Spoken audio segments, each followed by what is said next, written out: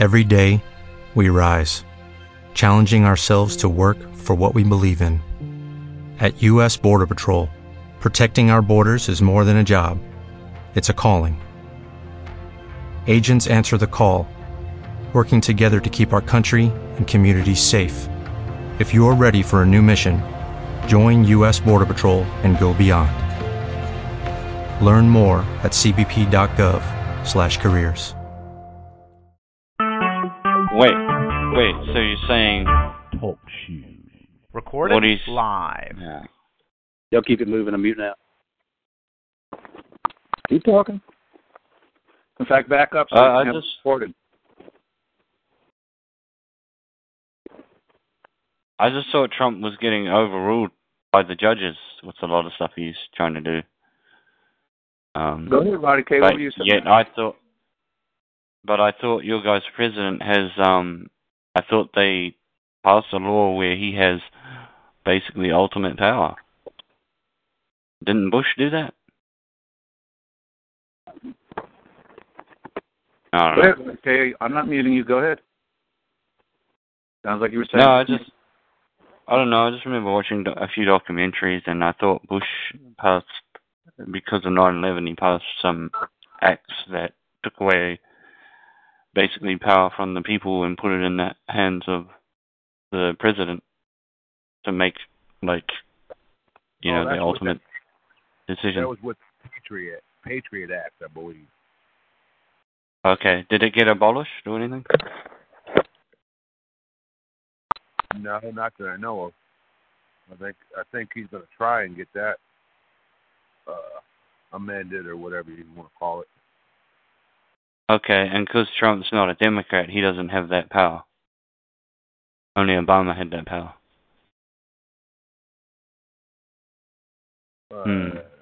No, I don't think so. It's just the Senate and then the House have to vote on it, and then it goes to Trump. Yeah, the Democrats, they're the ones that passed all that stuff. You know.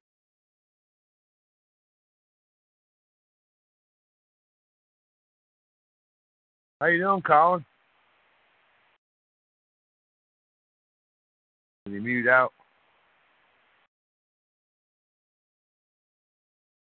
There's a lot of people online tonight. Oh, sorry about that. I was muted. Yeah, no, I finally got a shower.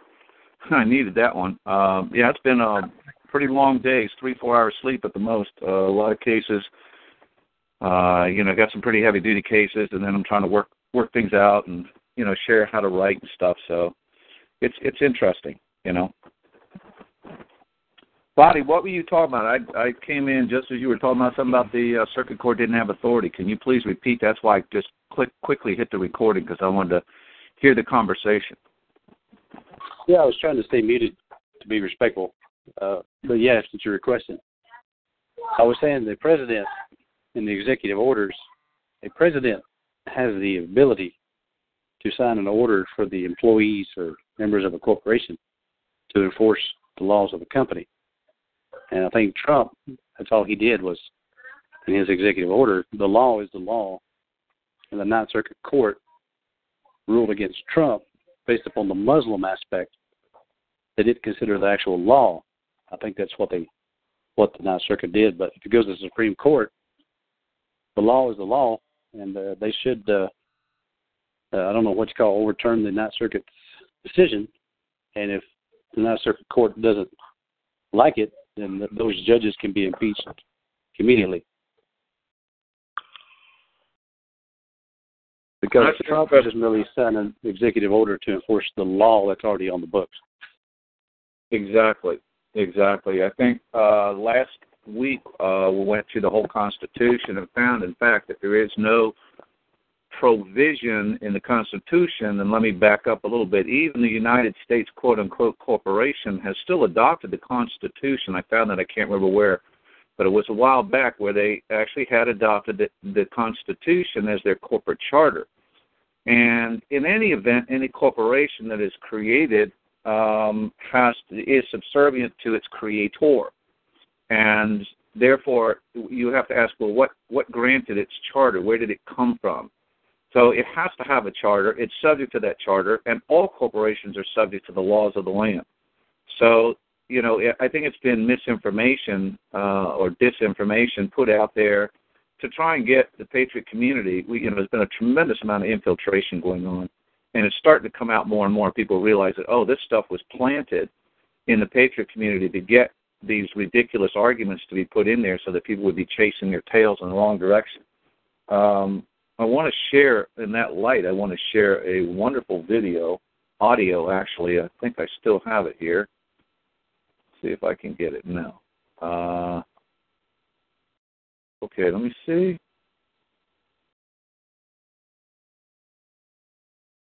It didn't come through. Where's my keyboard? And what it is this police officer just all of a sudden one day started discovering and asking questions, and it wasn't long about his oath of office. He didn't know anything about the oath of office, and he just happened to discover he had one. And then he, wanted to find out more about it. And it wasn't long before they started ostracizing him, and then he ended up getting fired. And then, of course, he went through the whole process, started learning. And he finally won his case. He's actually technically won it 3 times. And he takes you through some of those processes that he went through in more detail on the audio. I'm going to try to get it here for you. But as we said, there is no. I'll just go through what I read last week. There is no provision in the Constitution for the executive branch, which is the president, to do anything such as an executive order. Oh, wow, thank you, Guest Pen. I presume that's it. And but if he is the commander-in-chief of the Navy and the Army, when it is engaged by the Congress for, again, limited period of only 2 years, so we have to ask questions about that. But he can give orders to the Navy, the Army when it's in, and the militia when called into service by the United States. Now this is, yes, exactly. Thank you so much. There it is, Rodney Rohazan, and you can go on YouTube and find it. It's the one you really want is the one that comes after, which is the audio. If you can put that one up there. And the key here is to stay within the law. And I'm actually writing a letter and hoping it'll get through to him because there's a lawful way for him to do that. All he has to do is call on the militia, which of course has been completely depleted, so that each state is actually supposed to have its own militia, which is and the states are the ones that create create the offices or the officers. So it stays within the purview of the states. But when called upon, which he can do, and that would be the lawful way to do it, is to call upon the militia to go to the border areas and enforce the already existing law. And if you've been watching, that's why I played a lot of the Gowdy and other congressional hearings. If you continue listening to all those, you'll hear where he's constantly questioning, can the president veto this? Can the president, change the law here? Because he was talking about these what's called the safe zones, which is these cities that said, we're going to ignore the laws of immigration laws, and we're just going to allow unlawful immigrants to live here, be here, and work here. So, can I respectfully interject something to consider? Go ahead. Airports that this was primarily done at, as far as I know, they are considered borders or ports of entry. How do they factor into the border or protecting the borders? Okay, what did you say again? I'm sorry, I missed it. They are or are not considered points of entry? I believe airports are considered border areas. So how do you enforce a border at an airport? The only way he did it was the way he did it, right? Or what do you know about airports? Well, the same thing would be true. That if you've ever done any international flying, trust me, I know plenty of people. I've actually stood around for like 3-4 hours in the heat. Oh my God! If you've ever been to some of these foreign countries, you come from in the snow here, and then you go to the heat, the just oppressive heat. You think you're going to melt. and there's no air conditioning in those airports. And you literally are standing in line with all of your luggage, which you finally realize that you only needed 2 pieces of clothing. All that luggage is just going to weigh you down, and you have to drag it all over the airport. And you're literally in confinement. They have cages. You're literally caged in until you are cleared by them. So this is how they do it in other countries. There's no reason they shouldn't be doing it here. That when you come in, again, and I have passport, visa, the whole 9 yards, but it's each country has the right to accept or not accept, because I was not a citizen of that country. Now, if you're a citizen of the country, obviously, and they don't find any probable cause, then of course you have to be let in. But if you don't have proper paperwork, they can essentially quarantine you, which is another issue, which I've been looking on some videos about. Is a very interesting video where a doctor was talking about how, a border patrol man was talking about he'd been there for 30 years and been watching these people come across the border, and they had people that he concluded were CIA agents, and they clearly did not look very good. And what they were talking about was basically bringing sick people into this country and planting them into the cities. So there's a whole lot of stuff that's been going on we're not aware of. But the same thing would be true, that they can quarantine the people for health reasons, for quote unquote, I don't like using the word terrorist reasons, or any of the other reasons that they deem necessary for the safety and security of this country. So I think it's pretty much the same thing. So they have that power, and they should. I mean, the number one thing is and he's absolutely right. First thing they have to do is protect the people in this country, so that it's a country that people want to come to. And if you see in some of these neighborhoods, which I have, because, doing real estate, you see where bad people move into a neighborhood, and within days, weeks, months, and years, all the, peaceful, loving, hardworking people leave, and you end up with nothing but a big, huge cesspool of snakes in the grass that just continue to destroy more and more and more daily. So it does make sense what he's doing. And he does have the authority, because what he can do is call on the militia to go to these airports, borders, thank you for mentioning that, airports, borders, or wherever it is that they're needed, to enforce. The first thing they need to do is have them sit down and study. Number one, of course, is the Constitution. Number two is going to be actually unanimous Declaration of Independence. You all know how I feel about that. That is the principles, and if you don't know the principles upon which the laws are founded, then you're already lost. So you need to, first of all, memorize, is like the part that I have, just at least the first part of the unanimous Declaration of the 13 United States of America. Then the Constitution, the pertinent parts of the Constitution, and then the immigration laws and any other laws that would be surrounding that. Once they've got that training, then they can go on site, and they can have oversight and enforce the laws as they are written. There is a vetting policy in place that you must have some paperwork, and think about it, you wouldn't let somebody in your house that you did not know unless they had some kind of established paperwork from somebody that you knew and trusted. It's the same thing.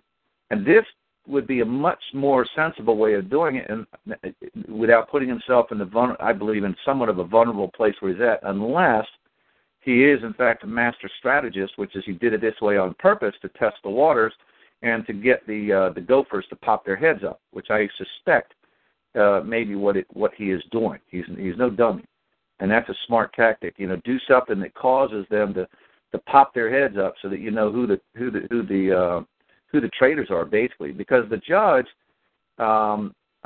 doesn't have any authority to stay an executive order. That just it's so far as it comes to, as long as that executive order is in compliance with the Constitution. In fact, I just recently read a case about that where the Congress tried to get rid of a law that they instituted, and the court said, no, the Supreme Court said, no, you can't do that because it's in conformance with the Constitution. And that which is in conformance with the Constitution, they can't get rid of. So I thought that was fascinating. So this policy that's already in place, what they call the vetting, is you have to have a way of finding out who these people are, what is their purpose of coming into this country. And I think it's brilliant to do that first and require the laws to be enforced for a number of reasons. So that's my 2 cents worth on that. Anybody else want to chime in here?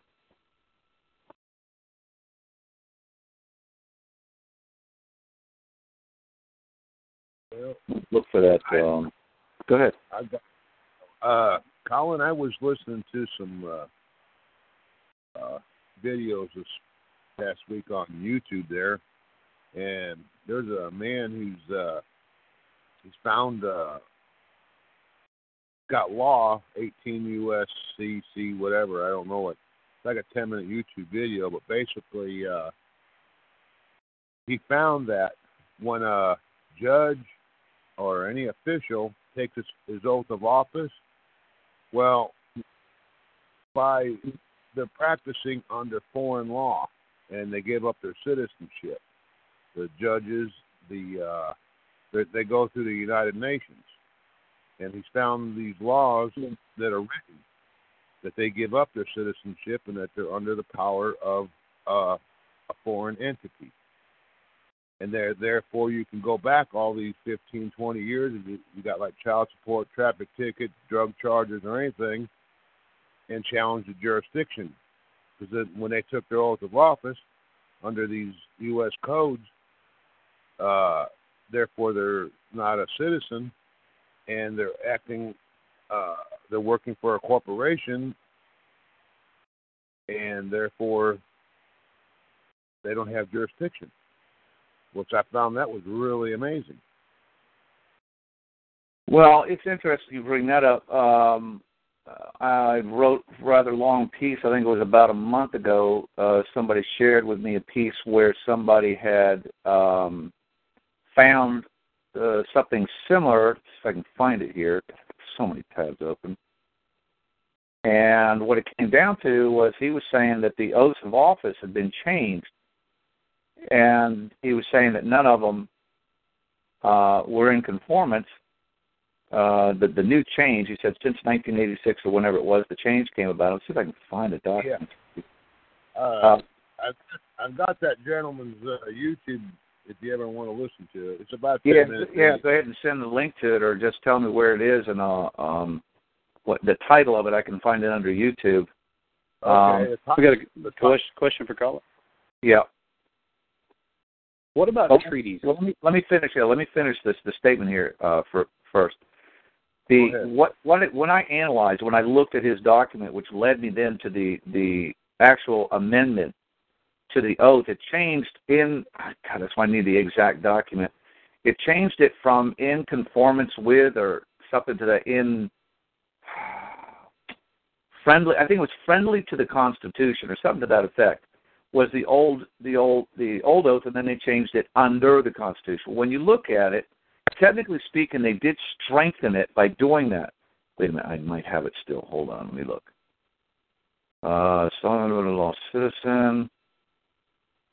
See if I have it still. Doggone it. I watched it about 4 or 5 times. I was like, what? And those codes and everything, reading it right out of the law book. Well, I don't know about if it was to a form, this and that, and anything, but what I can tell you is this is what I basically stated, that none of them, the original as well as the updated one, have the term support. And the Constitution, Article 6, is very clear. It says, and all executive, the senators and representatives before mentioned, as well as the members of several state legislatures and all executive and judicial officers, both of the United States and the several states, shall be bound by oath of affirmation to support this Constitution. That's a key word, support. Here's why. Support takes into account principles. You can't support something if you don't know the principles. But if you are swear an oath to be under the Constitution, now you're going back to the Old Testament, which was under the law, which means you get to go back to all the mischief that they did, which is you push everything as close to the law as you possibly can, and guess what they're going to do? Then you sit there and interpret the law and misinterpret the law and change it and alter it and all those other things. That's why even under the law. And then the other one, which was, which I can't find the document. Let me see if I can, because I want to get the exact phrasing here. Constitutional license. Let me see if that's it. I don't think it is, but we'll find out. That the way that they had it originally was more or less, we don't even have to abide by the law, but we can kind of do it so long as everyone's kind of happy about it. So they made it stronger, but it's still to the letter of the law, and none of them have the word support. So far as I'm concerned, none of them have a proper oath in place because none of them use the term support. And that was what the Constitution required. Shall means must. So go ahead, Roddy.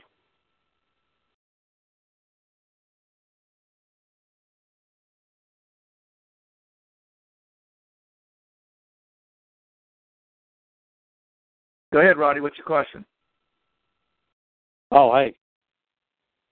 By the time you said something, earpiece changed out of my ear. I was going to ask about any kind of treaties with airports or other countries. The president, for an executive order, you don't necessarily want the military at the or militia at the airport. So I'm just wondering, how is some kind of customs agent part of the executive branch to enforce the border laws, or who's that? How does this all tie in?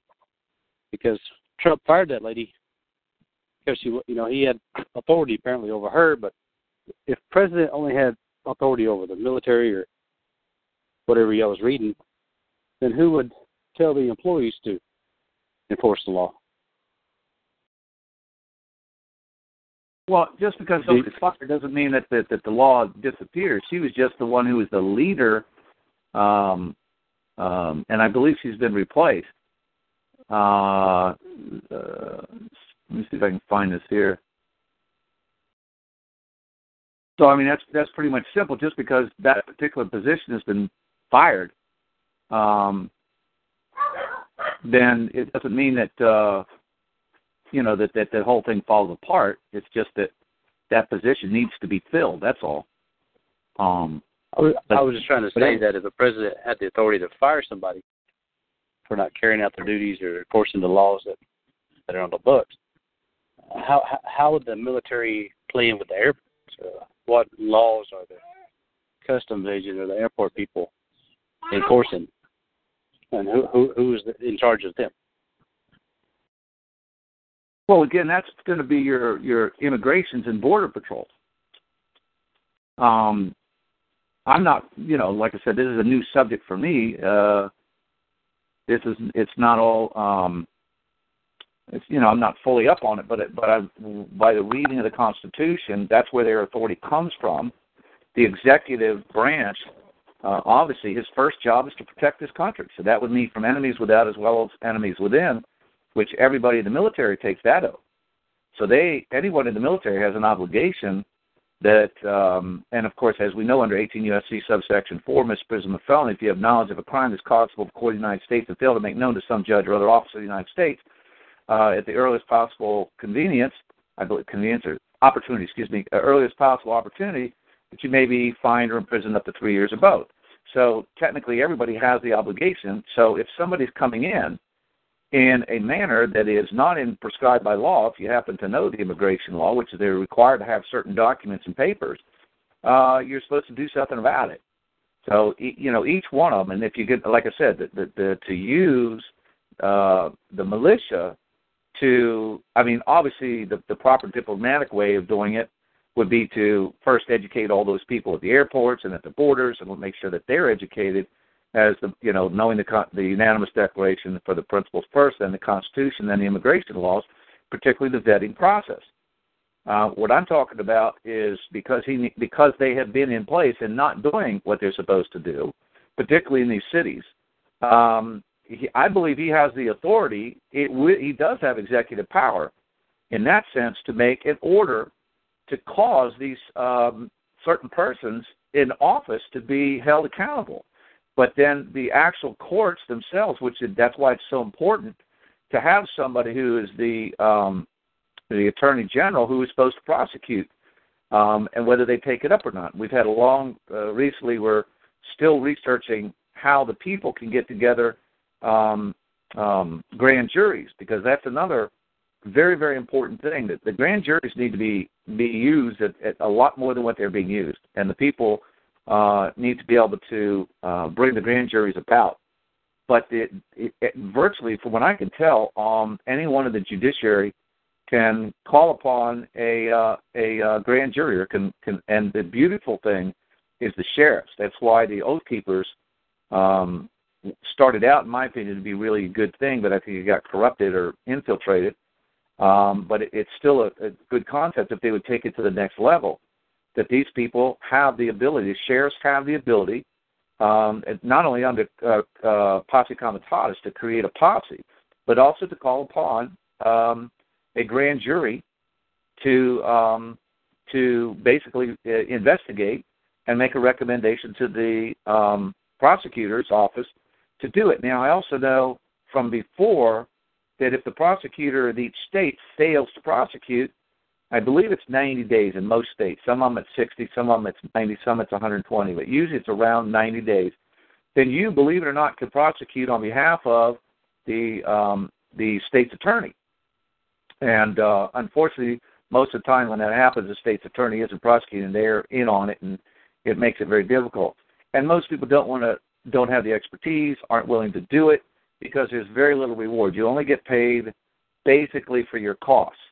And because we've found in the last 10, 15, 20 years that they're not letting anyone go to jail. None of them are going to jail. So that pattern needs to be broken. And I think once that wall is broken, if you will, once that barrier is broken, a lot of people are going to go to jail. And I really hope that the first one is going to be Hillary and Bill, because, I mean, it is widely known the number of things that they have been involved in, as well as their, the number of people that are dead that were close to them, the people that were shot. Recently got another video today where somebody had gone into more specifics of the people that were shot at Waco, finally. And this guy was the head of the FBI for like 25, 30 years. And he was raising those issues as well. And they've killed him, too, since then. So, unfortunately, he didn't make it. I think if he made it to this administration, he really would be useful. But he was talking about how one of the bullets was, shot from top down, which means it was probably a helicopter. And that anyone who knows anything about it, this is his own professional, said that these are clearly sniper shots. So, there's so much investigation and so much evidence. It's like I played with the audio or the video actually on YouTube about Gowdy. He was asking Sessions, no, not Sessions, the other one, the head of the FBI, he said, well, what more do you need? That frustrated statement, what more do you need? And he was like, going forward, I'd like to know what we need to have. I mean, you don't get a confession, and then he even said exculpatory evidence is golden. It's even better than a confession, because the person says something isn't true, and then you prove you have sufficient evidence to prove that they're lying, that it is true. That's what you need. There's your intent, your mens rea. That's the hardest thing to get. I don't see how anybody on the common sense can say that Hillary shouldn't have been in jail for any number of things. Just the fact that she lied, her evasion on testimony, all those people, if you watch those, the congressional inquiries, that is the same thing like as a grand jury. Congress is investigating something, and you're under oath. And these people are balking and evading the question. Evasion of a question is the same thing as lying. And they should, as far as I'm concerned, they should have done it right then. And there's one where they were actually handed a subpoena to the young man who was representing the FBI, handed it right there, Chavez, handed him a subpoena right there and then.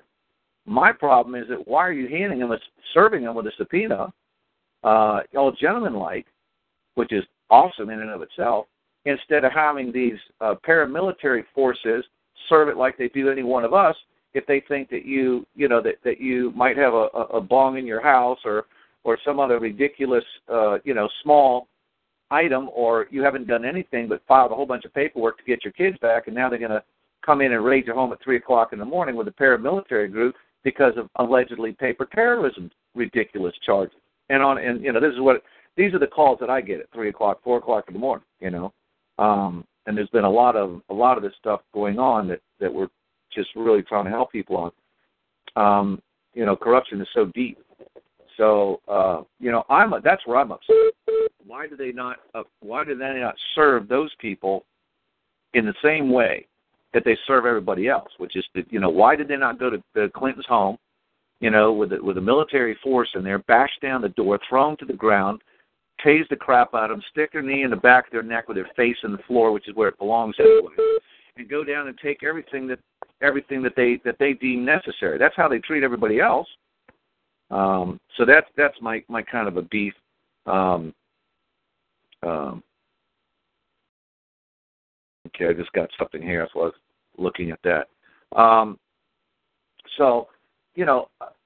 That's what needs to be done. There needs to be subpoena served. We need to break this thing. And even Gowdy sat there and said, why are you giving out 5 immunity?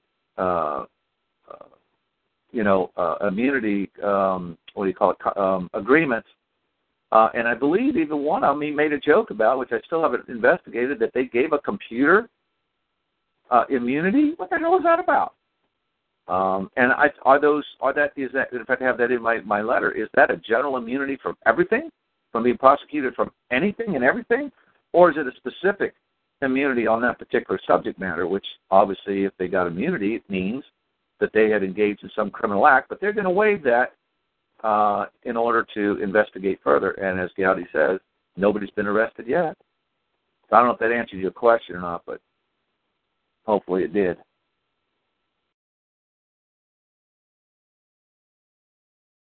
I'm trying to find this article.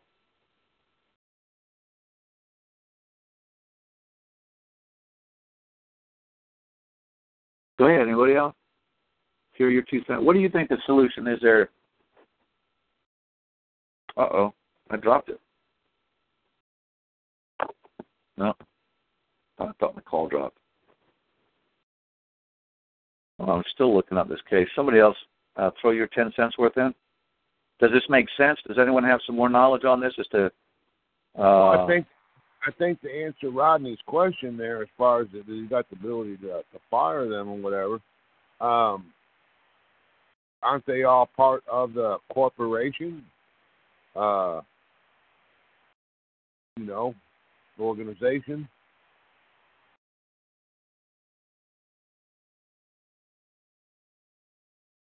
Well, if you would go that way, then he certainly has executive power to fire pretty much anyone he wants. If you were to look at it as a corporation, the executive, it depends upon there again. You look at the corporate charter, the way it's laid out. If I am correct that they have adopted the Constitution as their corporate charter, then his powers are limited to certain things. Like I say, I can only look at the Constitution to see what powers he has. I haven't looked at all the powers that Congress may have granted over time. But I don't believe that that they can get more powers than were granted to them. So if part of his job as the commander-in-chief in the executive is to oversee the security and somebody's not doing their job, it seems to me, he has the power to fire them. That's just my opinion, but I haven't investigated it yet, so I can't state it. Where is it? This is ridiculous. Soldier testifying. I've been doing so much lately, I can't even find this one thing. It's crazy. Unless I put it on this computer.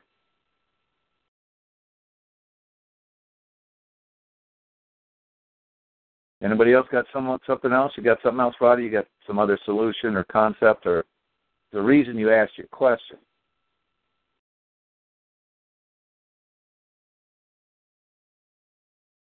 Okay. I promised I would share a few cases here since I am not finding where I put that. Just cannot find it. This is really weird. Whistleblower soldier testifying Congress. Okay, Trump lawful way of enforcing immigration. No.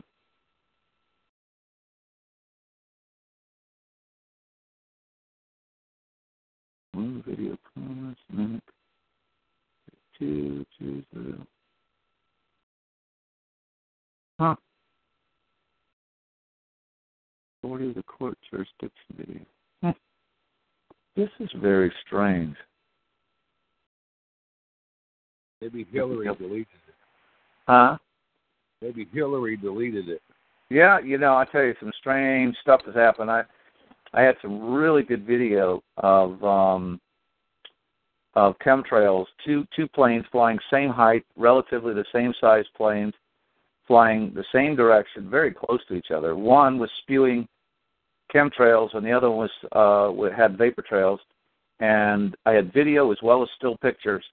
And I know they were there because I showed them to 2 or 3 people, and gone. Just like that, gone. Like, that's not strange that you said that, Colin, because in the past 2 weeks, there's been a lot of people, independent news media on YouTube and that, and a couple other talk shows. They said that they've had files taken out off the computer. They know that they were in there, and they're scratching their heads like you are now. Like, yeah, I know I have them in there, and they're gone. Just completely gone, just like that. Yep. Yep. And a lot of these are the independent news, like AMTV, on YouTube, and Lisa Haven. They report news, independent news, and all these files that they were going to talk about are gone. Yep, and also YouTubes have been brought down, and also I learned that got some calls, like one at 3 o'clock in the morning. These poor girls, I gave them a ride. We met them at the inauguration. It's a rather interesting story there too. That if you wanted to, it wouldn't be that hard to see that they were conspired against as well, because they were Trump supporters. And it seems that the Metro people ran them around. I mean, the poor lady had, her, huge chunks of skin on her soles of her feet just ripped off because they walked so many miles. Being new, they were from Florida, and all sorts of things that were happening to them that just seemed to be a little weird. And we met them. I was trying to give away a pass, which we had bought too many passes, which was an all-day pass that you can go anywhere on the subway. And I wanted to, give it away. And I kept trying to give it away. And it's so funny how spirit can work around everything. So on the one side, weird things happening, but then on the other side, I believe we have miracles happening too. Because for some reason, it was really laid on my heart. Let's go ahead and give this away. It's stupid to just throw it away. It was worth like $10 or $15. And I knew somebody needed to go somewhere, and I kept looking for the right person. And I couldn't get it. And then I was like, oh, these people think I'm trying to sell it. And I'm like, no. So I said, for free. Got some people that were interested, but the people that were interested, they had already got there, so they didn't really need it. And then these 2 girls, women, one was a mother, one was a daughter, and they began to tell me their story, and I was like, oh, crap, forget this. I'm just going to give you a ride, because they've been riding the bus all the way around. They ended up back where they started in the Metro again. And I said, well, we're tired, want to go home, but it doesn't matter. So we repacked the whole car. And what's ironic is almost immediately I found the right person to give the card to, right after that connection was made, because they didn't need it anymore. We gave them a ride, but anyway, really strange things happened. They said that there were some people from Florida that said that they were a congressman. Well, I went and looked them up. They never made it. They only got 1,000 votes. And they got an email. And what was really strange, they said in the lobby of the hotel they had 5 or 6 people that appeared to be Secret Service agents. I was like, no, Secret Service doesn't protect anything but the president and the vice president. So there would be no reason for that. So who were these people? Now, here's what's really creepy, is that those people had weapons on them, and according to these women, they went right through security. No problem whatsoever. So I was like, And then they opened up an email, and the next thing they know, went over to their Facebook, and their Facebook had been hijacked, and it looked like they were posting things on their own Facebook page that was allegedly from ISIS, and they were scared to death. I mean, these threats and whatnot. Okay. And since then I've heard at least 5 other people that same thing has happened. So, but it is just, unfortunately, I was able to tell people, it was just a virus that was put out there, and need to go change your password on your Facebook and get your computer cleaned up. But it's crap like that happening is kind of raises the hair on the back of your head, if you know what I mean. Yeah. Let me see it. This may be it. Maybe I found it. Practice of law in the Commonwealth of Virginia. Steps to become a lawyer. Nope. I'm still looking for, and I haven't found it yet. I haven't found, if anyone knows of, or can show me a picture, a copy, or something of a license to practice law. I would love to see it, what state you're in, because I still can't seem to find that. Folks should use the docs. Oh, wow. Janine was on. She'd find it for you. She's quick about that stuff. All right. Who? Janine. Oh, yeah. Is she on tonight? I don't know. I just know she's quick about finding stuff like that for you. Okay. All right, trouble. Okay, what is going on here? Now I can't seem to open up. Oh, that's a constitutional license. Yeah, somebody did a whole thing on the right to travel. Just met this gentleman. Really nice thing here with all sorts of case law. But what I believe we're going to have to do, so I want to kind of pass this on to you guys who are looking for solutions. What this is here, basically put together a notice, a common law vehicular judicial notice, constitutional driver's license, right? It put a whole bunch of good stuff in here. It's 2 pages long. It's really great. But having read the case on the taxes, on property taxes, where the Supreme Court said that it is not the obligation of the non-taxpayer to pay the taxes in protest and then sue to get it back. Instead, they may stand upon their constitutionally protected rights and do an injunction in a competent court. It's interesting they use that term, competent court, to enjoin the state from taking their property. So this is the new strategy. I've kind of thought about it to begin with. I was going for declaratory judgment from a judge, which kind of forced their hand that way. But basically here, I see no reason why we shouldn't do that, because that's what they're engaged in, is criminal acts. So we have reason to believe that that's what they're going to do. If I go on the road without tags, without a license, that they're definitely going to, do their business of stealing me, my property, and everything else, and violate, all the rights and so on. So it seems to me that we have sufficient evidence to do exactly that, to do an injunction, and I think to do it against the state itself. So that's my suggestion for those people looking for solutions. Who said that it's not an obligation? Who said that? The courts? Yeah, no, it's not a privilege; it's a right, and they cannot license a right. That's just the most simplest way I can say it.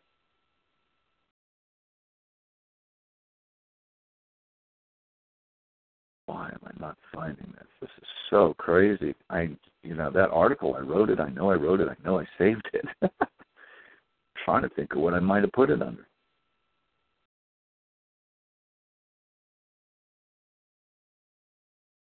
All right, let me do it another way then. This is not working. I'm sorry I'm taking so much time to find it, but it's, unfortunately, that's that one word I cannot seem to remember. Let me see if I can find it another way. Actually, you know what? I posted on Skype. The article was posted on Skype, so I don't know. Let me see if I can find it here. Comments and writings. Are you trying to find a copy of License to Practice? No, I'm looking for the article that I wrote that I posted on Skype in response to this man's posting. Because I know I posted on Skype, so it has to be on this computer. One video, and there's the word. I got so many stuff I wrote. Giving it grip definition of nursery rhyme. Sonia from lawful way to enforce immigration. Whistleblower soldiers are testifying in front of Congress. woman under the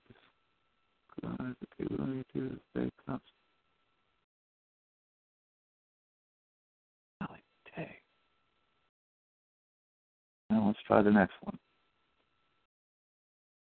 Judicial immunity. Must have written something about your judicial immunity. Yeah, there's a whole thing about judicial immunity, which is a myth. They can only have judicial immunity when they are in performance of their duties.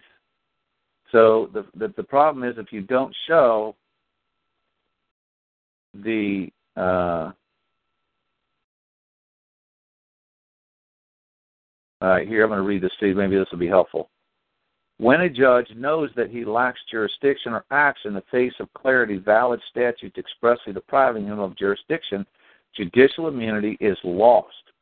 A judge is not immune for tortuous acts committed in a purely administrative, non-judicial capacity. There is no such thing as a power of inherent sovereignty in the government of the United States. It is a government of delegated powers, supreme within its prescribed sphere, but powerless outside of it. And that's why it's called acting ultra-virus, or outside of the office. And that goes also for corporations acting outside of their corporate charter. Ultra-virus. Some people pronounce it virus. In this country, sovereignty resides in the people, and Congress can exercise no power which they have not, by their Constitution, entrusted to it. All else is withheld. Now, this is a quote from cases here. Quote, there is a general rule that a ministerial officer who acts wrongfully, although in good faith, is nevertheless liable in a civil action and cannot claim the immunity of the sovereign. End quote. Quote, where there is no jurisdiction, there can be no discretion for discretion is incident to jurisdiction. Let me read that one again. Discretion. They talk about the discretion of the court. Where there is no jurisdiction, there can be no discretion, comma, for discretion is incident to jurisdiction, which means subject to. If you don't have jurisdiction, you don't have discretion. Quote, a judge must be acting within his jurisdiction as to subject matter and person to be entitled to immunity from civil action for his acts, end quote. Quote, when a judicial officer acts entirely without jurisdiction or without compliance with jurisdiction requisite, he may be held civilly liable for abuse of process, even though his acts involved a decision made in good faith, that he had jurisdiction. So in other words, even if he believes he has jurisdiction, makes a decision, guess what? If he didn't have jurisdiction, this goes back to the whole concept, knew or should have known. No judicial process, whatever form it may assume, can have any lawful authority outside of the limits of the jurisdiction of the court or judge by whom it is issued, and an attempt to enforce it beyond these boundaries is nothing less than lawless violence, end quote. Now, this is beautiful. I mean, it's the stuff that we've been talking about. Yep. You email me a copy of that. All righty. Send me a request email. Request for what? Just put that request in there. Just send me an email, truthmonger6.com, truthmonger6@gmail.com, and say requesting copy of, the name of this is judicial immunity. That's the name of it. So I'll go look it up and then copy paste it over to you. Quote, no man, and anybody who wants one, just send it, just like in the caption, in all uppercase letters, please, so I can get it done quickly. As I go through my emails, I go to the ones that have the all uppercase first because I know it's a quick copy paste. There you go. You know, I can do that, and then I get moved to the next ones, which are requesting for help. Quote, no man in this country is so high that he is above the law. No officer or the law may be set that law, okay, I can't read because I'm so far away. No officer of the law may set that law at defiance with impunity. All the officers of the government, from the highest to the lowest, are creatures of the law, and accepting office participates in its function. It is only the more strongly bound to submit to the supremacy.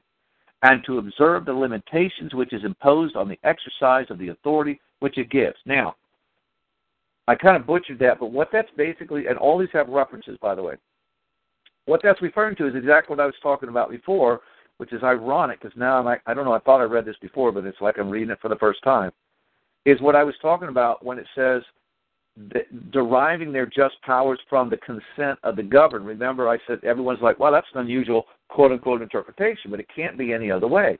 The people are not the ones that are governed. So who is governed? It is by the consent. Those that consent to being governed by the law. They give up all of their sovereignty as one of the sovereign people, right? You're a sovereign, okay? Not a sovereign citizen, but you are sovereign. You are actually a king without subjects, okay? That's how it is, and that's what. And all this is in law. I'm not talking out of my butt, and this is beautiful when I see stuff that confirms what I've been talking about. But again, if you have common sense, if you understand the principles, you're going to find it in law. It's going to be right there. Somebody else's. It's a conclusion. You can't come to the other. And this is exactly what it's saying, that they gain their powers, right? It is the only supreme power in our system of government. And every man, there's that term, man. See, how often do you ever see them use it? There it is. And every man who, by accepting office, participates in its function, is only the more strongly bound to submit to that supremacy and to observe the limitations which it imposes on the exercise of the authority which it gives. So, again, the unanimous Declaration of Independence, deriving their just powers from the consent of the governed. The just powers is the powers that they're granted only because they're willing to give up their sovereignty and basically their manhood in order to serve. So this is beautiful. I mean, I didn't highlight the crap out of that one. I mean, it's just beautiful right there. Let me see if I can find the case for you. Wow, that's some sweet stuff there. Not that all of this isn't sweet, but that's like the sweetest for me. I just love it when, I'm spouting stuff and it kind of flies over people's heads, and I'm trying to insist on it, and then people kind of like question it, and you get pounded on. You have discussions and arguments, and then it's so weird because like weeks, months, years later, all of a sudden, poof, there it is in this case that I had didn't know existed before. But that's the beauty about reading it. That was U.S. versus Lee.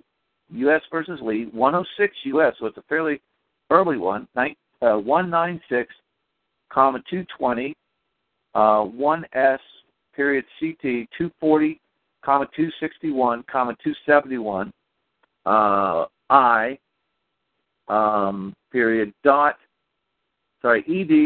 171, oh, yeah, I was right, 1882. So these are all, let me see if there's any recent ones, 1884, 1882, 1872, 1803, 1958, that's the most recent one. But, it just shows that things have been going downhill after the 1800s, basically the late 1800s. Even here it looks like the early. But 1958, which one? That's Cooper. Cooper versus Aaron. That's number 12. Let me see what that is. I'm going to read it here in a second. Yeah, it's coming up. Quote, all law, in parentheses, rules and practices, end parentheses, which are repugnant to the Constitution are void, ... No state shall make or enforce any law which shall abridge the rights, privileges, or immunities of citizens of the United States, nor deprive any citizen of life, liberty, or property without due process of law, ... or equal protections under the law. End quote. This renders judicial immunity unconstitutional. What? And that's number 11, which was, as I said, that's the most, but that one was in 1803. Okay, still 1803. This renders judicial immunity unconstitutional. Quote, any judge who does not comply with his oath to the Constitution of the United States wars against that Constitution and engages in acts in violation of the supreme law of the land. The judge is engaged in acts of treason. End quote. And that is number 12, and that was 1958. Quote, no state legislature legislator or executive or judicial officer can war against the Constitution without violating his undertaking to support it. Bingo. Without violating his undertaking to support it. And that one was 1821. So the most recent one is any judge who does not comply with his oath to the Constitution of the United States, wars against the Constitution, and engages in acts in violation of the supreme law of the land, the judge is engaged in acts of treason. How many times have we talked about that? So that's a fairly short. There's a lot more, but this one was pretty powerful, and it's still not the one I'm looking for. Wow, this is so... That was 1958? Yep, 1958, and the name of it is, on that particular one, is 1958. Cooper versus Aaron, which has got, if you go to Cooper versus Aaron, it has a lot of good stuff in it. Almost all these do, but that they all have some of. It's really interesting. On the tax stuff, I found that there was quotes made out of a case, and I got into an argument with this guy. What's his name?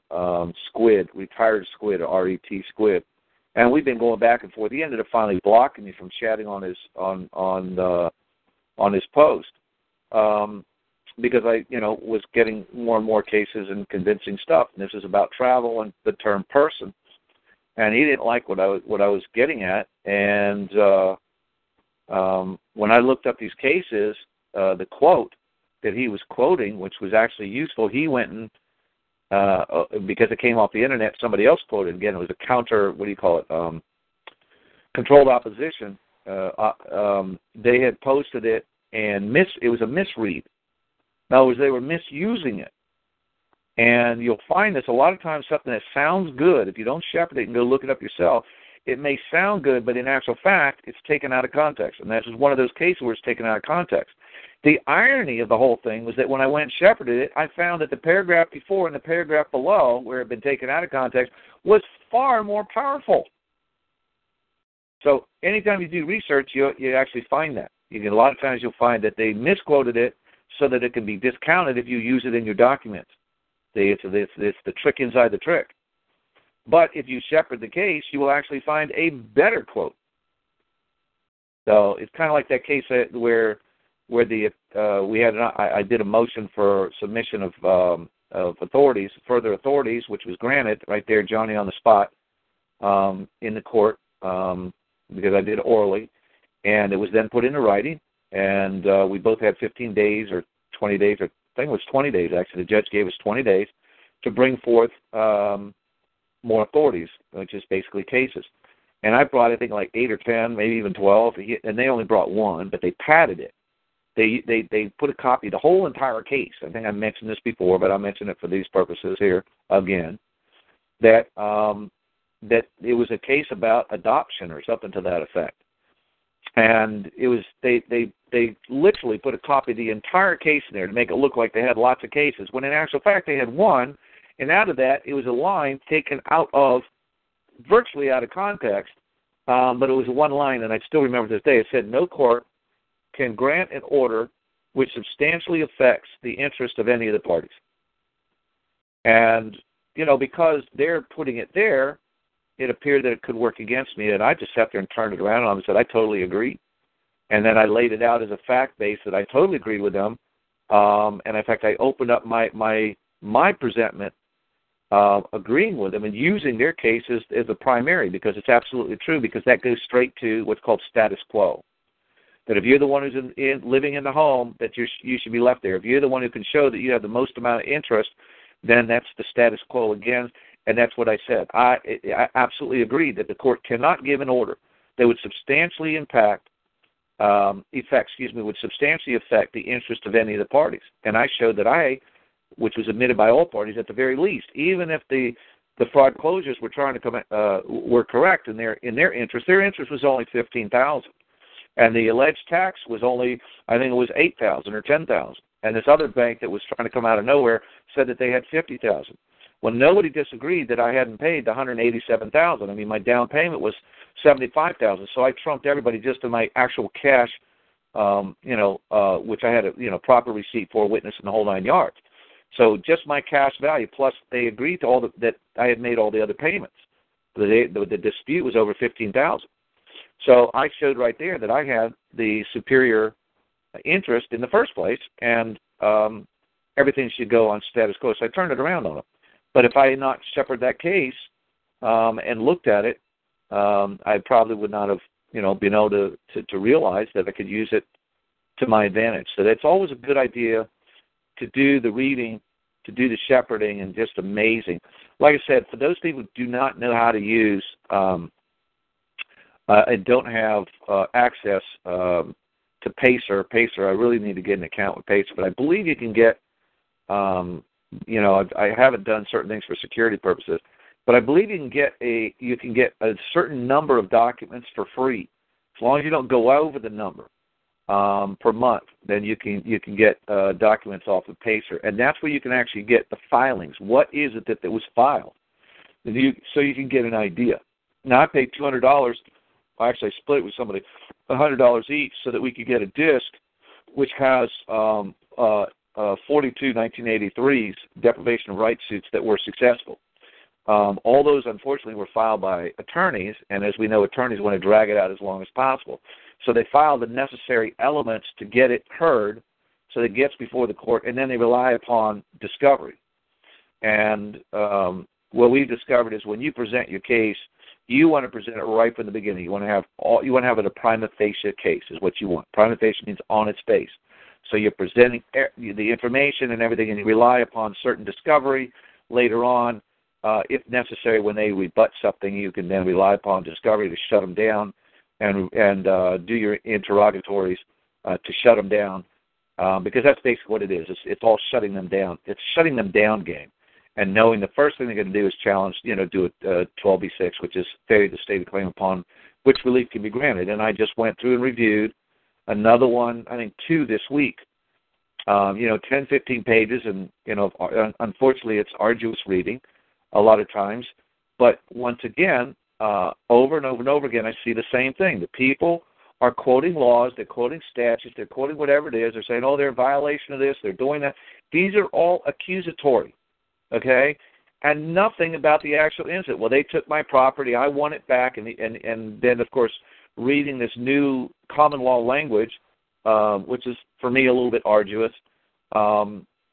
Okay, the first time is fine. Just simply say, man, the way I do it is to say, it comes now, man, given the name Colin Derrick, the family of, and then I do the family of, preserving all rights, waiving none, all rights known and unknown, waiving none. And then I put a few other little things in there, entitled to, and so on. And then I go, hereinafter, plaintiff. That's it. So you don't have to make a list of I, me, my, and all the other different terms that you may refer to yourself. Okay? Instead, just say plaintiff. And it also, and there's times, strategic-wise, when somebody's reading it and they see the word plaintiff, plaintiff, plaintiff, you're the plaintiff here, and it's always favors, and go read case after case after case.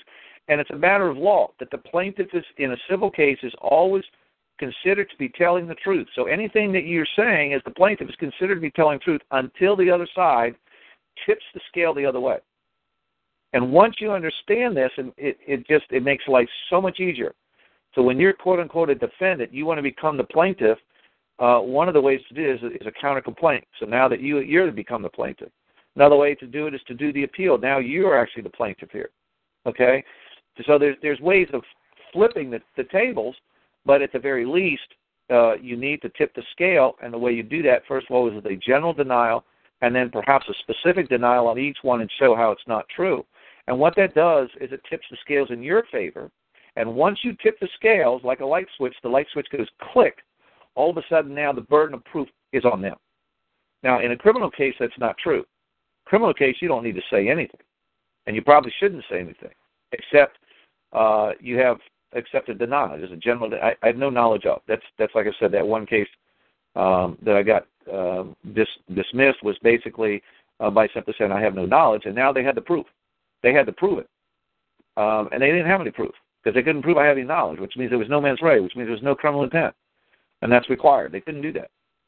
So I know I'm repeating myself, but, this is how I pound it into my head. Trust me, I read this stuff over and over and over and over and over again. That's how you get it pounded in your head, because we've all been conditioned and programmed, literally.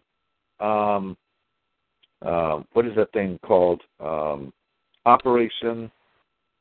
What is that one where they're brainwashing the people, literally, to get them to react?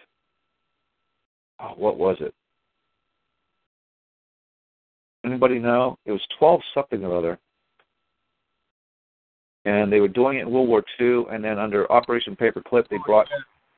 Huh? I saw, yeah, I know what they... it's when that one guy fell out of a 6-story window or whatever. They were doing something, testing like that. Yeah.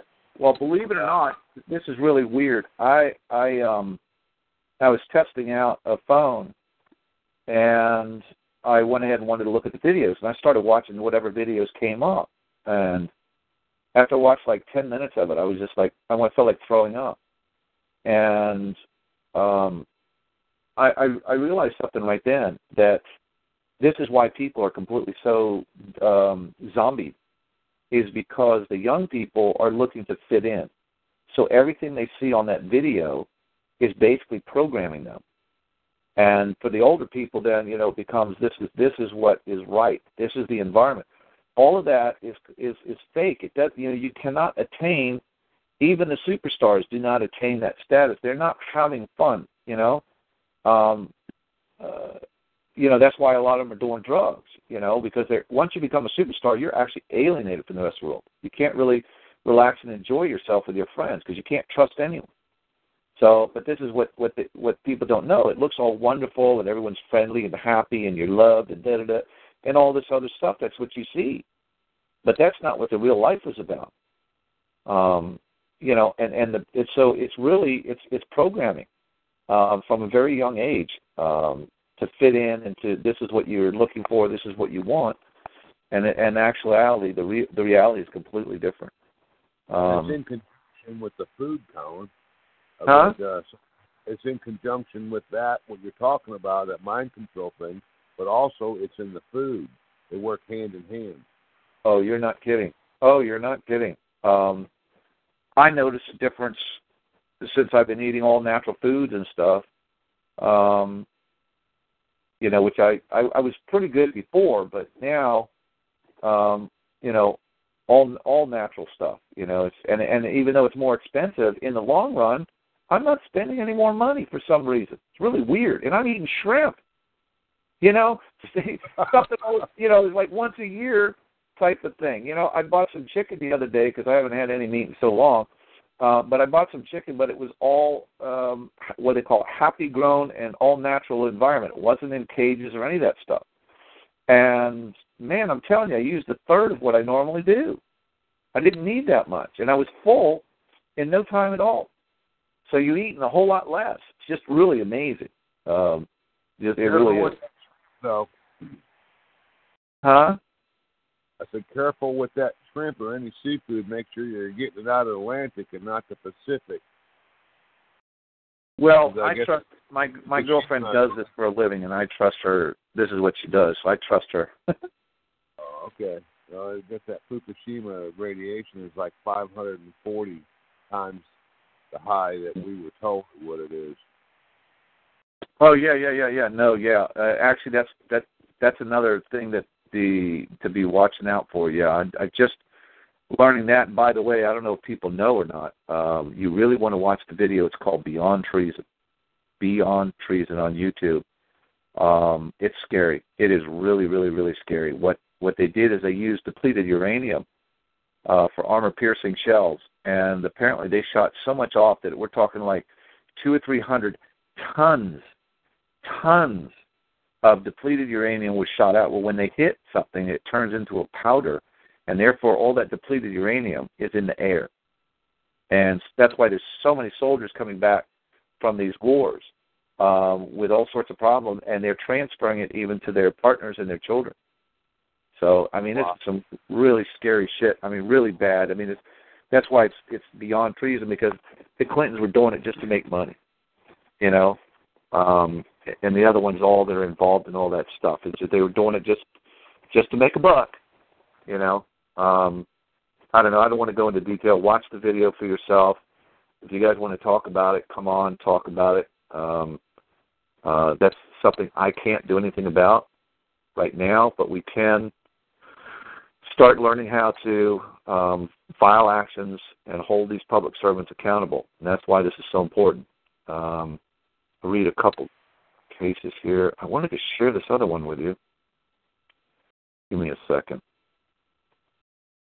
I know they say they'll take 4 generations to get it cleaned up, all that radiation. Well, it's going to be real hard to do, considering the half-life of depleted uranium was over 16 million years. I mean, come on. Right. Why am I not finding it? Cases, other people's files, requirements of office, talk to, use about chat sex. Wow, this is so weird, guys. Let me see if it's under use. No constitutional license. Nope. Where is that damn document?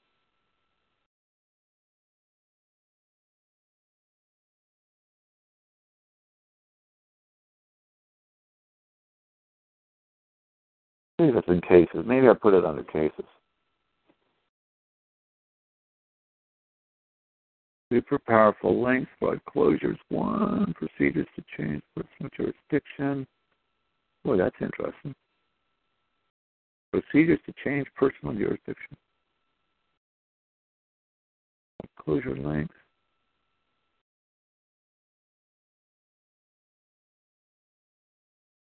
Oh my God. Oh, okay, never mind. What on earth? It can't be that long ago.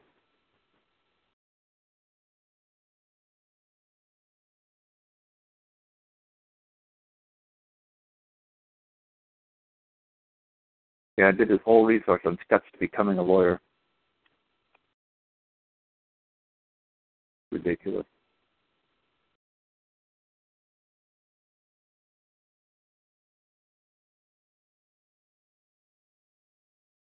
Oh, well. Well, unfortunately, I'm not finding it, guys. I really apologize. It's just one term, and I think I already did it a couple weeks ago anyway. Just go back to the other one. But I did want to mention, as I said before, I want to share, let me go to this other computer, that there is some cases that I wanted to share with you. There it mentions common law. Let me see. This is it here. Oh, they're new. We'll find out. No, that's not going to be it. Supreme Court rulings updated, auto save.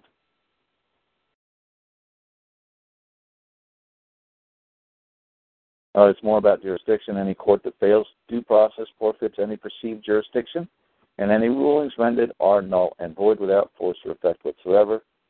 I think I did this one already, so I'm not going to do it again. Martin versus Hunter Lisi. This is a great one. I think I mentioned it before, which is Martin versus Hunter Lisi. But I think this one section, I'll read it to you one more time because it's worth it. This, again, goes back to the principles of the Constitution. Let's read this real quick. The Constitution of the United States was ordained and established not by the states in their sovereign capacity, but emphatically, as the preamble to the Constitution declares, by the people of the United States. There can be no doubt that it was competent to the people to invest the general government with all the powers which they might deem proper and necessary. Sound familiar to you, Carl Lentz supporters? Deem proper and necessary to extend or restrain these powers according to their own good pleasure and to give them a paramount supreme authority. As little doubt can there be that the people had a right to prohibit to the states the exercise of any powers which were, in their judgment, incompatible with the objects of the general compact, to make the powers of the state governments in given cases subordinate to those of the nation, or to reserve to themselves those sovereign authorities. Now, how can you reserve to yourself sovereign authorities if you don't have it? Sovereign authorities, not just rights, but authorities, which they might not choose to delegate to either. So we don't consent, we delegate. You see, there again, deriving their just powers from the consent of the governed. So again, it's again coming from at the other side and saying that, we don't consent to be governed, we delegate power, okay, to govern. And what are they governing? We are delegating power to those that consent to being governed in order to serve the people and to protect that the laws, the supreme laws which we've established.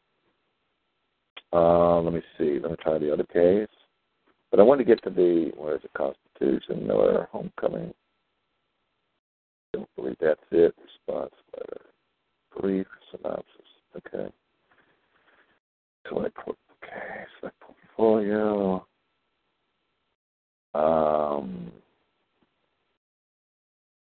We haven't talked about foreclosures in a long time, but I've been doing an awful lot on that lately as well. What is this one? Oh, that's that, Mr. Getty. Questions. Hell versus Hinkle, professional picture. No. The hell? The hell is this one? Oh, okay, never mind.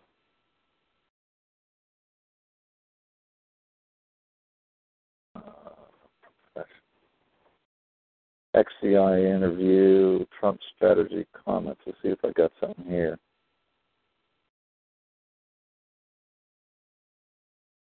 No, that was on the Holocaust. Oh, my God. Forgot all about that. It's been a real busy week. Cannot exclude the practice of law. This is another one. Yeah, this one is interesting, but this is a writing. And I'm still researching this, but it's important because we have the right to help each other. We have the right to due process of law. And part of that is to muster the best defense we can have. But I'll read this here. This comes from HTTP famguardian.org, subject, law and government, legal ethics, attorney, licensing, fraud.htm.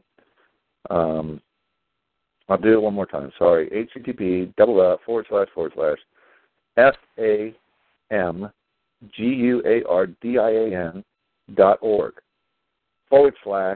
/subjects LAWANDGOVT, which the L, A, and G are uppercase, / legal ethics, the L and the E are capitalized, / attorney, licensing, fraud, with the A, L, and C uppercase .htm. There is no such thing as an attorney licensed to practice law. The United States Supreme Court held a long time ago that the practice of law cannot be licensed by any state.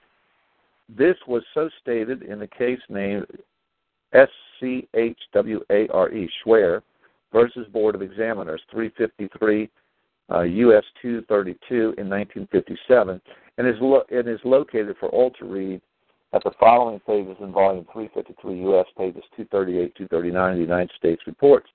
Here's the quote from that case. Quote, a state cannot exclude a person from the practice of law or from any other occupation in a manner or for reasons that contravene the due process or equal protection, in brackets 353 U.S. 232, 239. Clause of the 14th Amendment. Dent versus West Virginia, 129 U.S. 114. SLOCHOWR, Schloesser versus Board of Education, 350 U.S. 551. Wieman, WIEMAN versus Updegraff, UPDEGRAFF, 344 U.S. 183. And C. Ex parte CCOM 19 HOW.9, 13. A state can require high standards of qualification, such as good moral character or proficiency in its law, before it admits an appellant to the bar. But any qualification must have a rational connection with the appellant's fitness or capacity to practice law. Douglas versus Noble, 261 U.S. 165. I read that case. And it actually kind of works around it a little bit. It's still not clear enough. Cummings versus Missouri, 4 Wall 277, 319 to 320. C.F. Nebia versus New York 291 U.S. 502. Obviously an applicant. So to me, I'm going to throw my 2 cents within here at the same time. To me, there's also something else going on in this case, which to me became very obvious very quickly. That here we have somebody who is applying to become a member of the bar, to take the test. In fact, one of the cases was about whether they could take the test or not. He was an immigrant as a child, and he had a Jewish name, and he changed his name to an Italian name so that he could get a job. He busted his ass and worked through.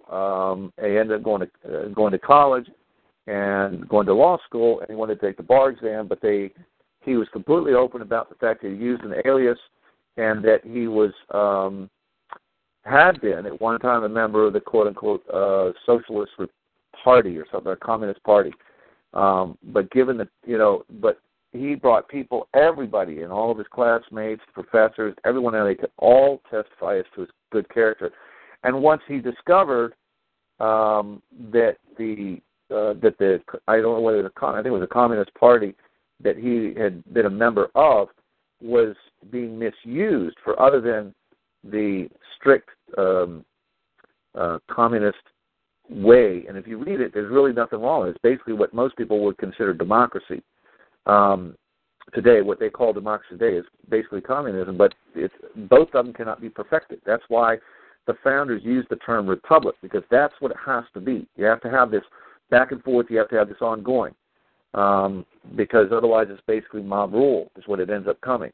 And communism in and of itself may sound really good, but it's almost impossible to keep everybody on a completely equal plane. And it loses, and it will always lose, because there's no basically reason for people to excel. So there's inherent problems in them. But to somebody who's in high school, given his situation, it sounded interesting given the times that he was in, which is during the Depression. So, hard times. But anyway, he rejected it once he realized or saw that there was something wrong with it. And for me, that's a statement of character. So continuing. Obviously, but what I was getting at, here we're looking at an application to the bar. And it also is talking about an applicant. And to me, they've already deviated to the concept of, quote-unquote, practicing law. And again, I don't see myself or anyone doing what we do as practicing law. We are either administering law or we are providing assistance, one or the other. We're either assisting our friends, but we're not practicing law. And as far as I'm concerned, if you have somebody who is licensed to, which they're not, all they have is a bar card, but if they were, in fact, licensed to practice law, I wouldn't hire somebody who's going to practice plumbing, would you? Or practice electricity, or practice laying a floor, a hardwood floor, or practice walking your dog. I mean, or, you need, the whole idea is when you take guitar lessons, you practice until you get good enough to perform. And I don't see that word. And to me, particularly when you're talking about where words or terms are so specific and so important, it seems to me that this would be extremely important. And instead of being licensed to practice law, you'd be licensed to perform law. That's what I would like. I mean, to me, that makes more sense. Obviously, an applicant could not be excluded merely because he was Republican or Negro or a member of a particular church. Even in applying permissible standards, officers of a state cannot exclude an applicant when there is no basis for their finding that he fails to meet these standards, or when their action is invidiously discriminatory. And that was Yik Woo versus Hopkins, 118 U.S. 356, and also Schwer versus Board of Examiners, 353 U.S. 232, 1957. Another case which bore this out was Sims v. Ahrens, A-H-R-E-N-S, 271 S.W. 720 in 1925. In this case, the opinion of the court was that, quote, the practice of law is an occupation of common right. So here again, they're talking about practicing of law, and they're talking about an occupation. Knowing what I know about Pennsylvania's occupation tax, again, I still think we're talking about a business. But even still, the point is that even as a business, engaging in a business and an occupation, which may be taxable, they're still saying that they can't deny you the right to do that. Because, and there's several, I've actually read several cases about it, that they can't regulate a man and his profession, and he has the right to use his tools, whether it's his mind, his job, his hands, such as a carpenter. They cannot deny the right to make a living. So I've actually read some cases on it. It's really interesting. Where some confusion may start is when one doesn't understand that the state Supreme Court only issues a certificate and that it is not a license.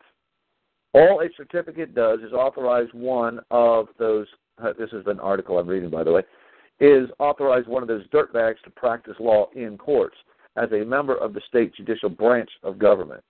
Please note one, below, to see that there is no judicial branch of government as we have been led to believe all our lives.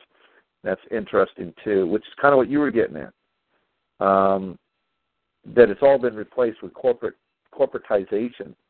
But again, I personally will use whatever we have, whatever lemons we have, to make lemonade. As you were saying earlier, that some of these people, or in fact most of them, or these judges, don't have a proper oath. Well, that may be true, but what I like to do is use whatever it may be against them. So I'm going to assume that they are acting under oath until they're willing to say, "Oh, I don't have an oath. I've got an oath to a foreign country or foreign corporation." You see what I'm getting at? So knowing that they won't tell on themselves, it gives you the advantage to force the law upon them. And that's what the trick is. And when you get that video,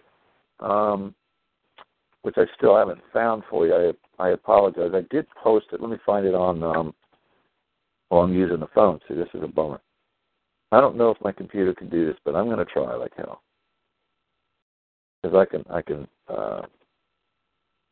pull up Skype. I posted on Skype the second one here. Well, maybe this is it. No. What is? No, that's not good. Oh dear.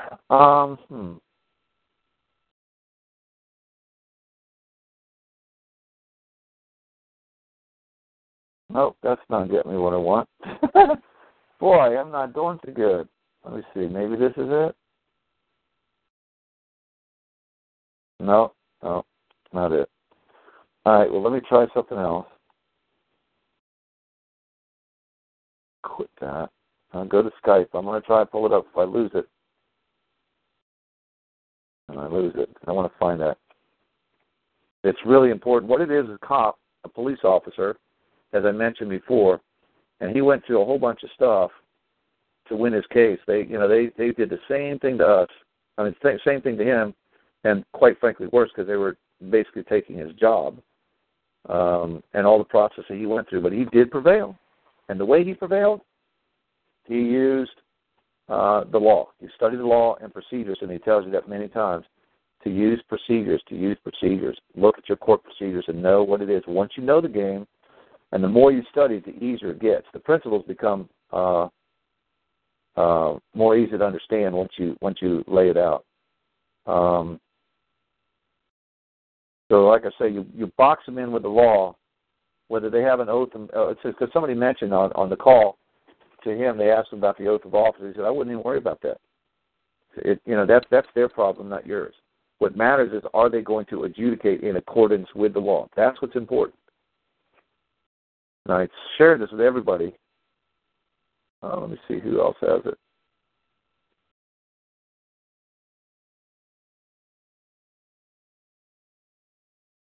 Yeah, let me try this one here. I think I shared it with him.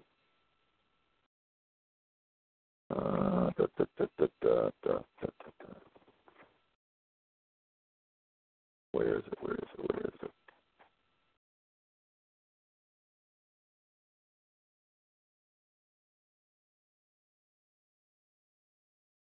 All right, here it is. If you look it up, it's under Traffic Remedies on YouTube. Let me see if I can click on it. Coming up. It's at obviously www.youtube.com/watch. I'm going to have to lead up here a little bit. It's on audio. It's not a video. It's called Traffic Remedies with Rodney, ROUZAN, 2/24/15. And if you want to go and punch it in, it's www.youtube.com/watch, God, I can't read. V, lowercase v, equals TZ8, I, uppercase C, uppercase E, 0, SM, uppercase T4. And let me see. What else we got there? Yeah, so that's the one you want right there. And it goes into, there's nothing, no writing. Oh, on that, if you click on Show More, it drops down where you have like 42 Action on Facebook, 42 Action, let me see what's here. It's under 42action.org. Oh, okay. http://www.42, the number 4 and the 2, action.org. And I actually went to that website. I haven't finished vetting it yet. In fact, I barely even started on it. But it looks pretty interesting because they're doing 42-1983. So, and that's what I'm into. And that's what he used, by the way. He used it basically as a weapon to back them down. Let me see what else I had here. He was also, I've gone back again because one of the people that I haven't heard from about a year or so reminded me of Carl Miller's thing. That's what she's using in Texas.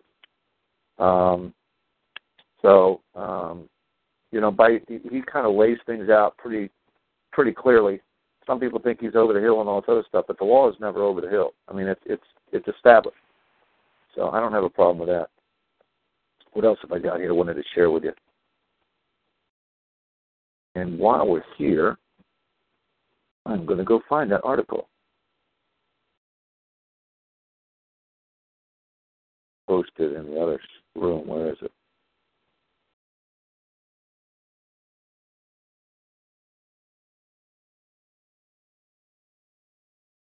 Anybody? The floor is open pretty much right now, on and off. Any questions? That something you want me to try to address while I'm doing this stuff? Your chat administration now. If I can go back and get it. That was Traffic Remedy with Rodney Rosen, right? Traffic Remedies, yeah. Okay. Oh, that's right. I got it. There's no reason I can't post it. Yeah, let me do this. On some of these rooms, these Skype rooms, they've been going on for so long, they have to scroll for about 2 days. Finally scroll up to that article. If you guys don't know Romley Stewart, Romley Stewart, man, it's just phenomenal what he does. I did that a couple months ago, a couple of weeks, certainly several weeks ago. I would recommend watching those. A lot to learn on these. But once again, everything that you do, everything that you watch, and everything that you read, you need to go and look it up for yourself and find out. Because when you read it for yourself and you find it, then you know that you can stand on it.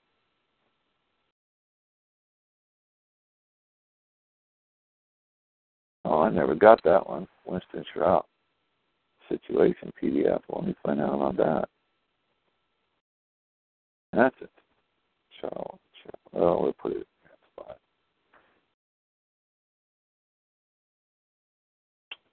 All right, I'm looking for it here. So much good stuff. It's really difficult to keep up with it all.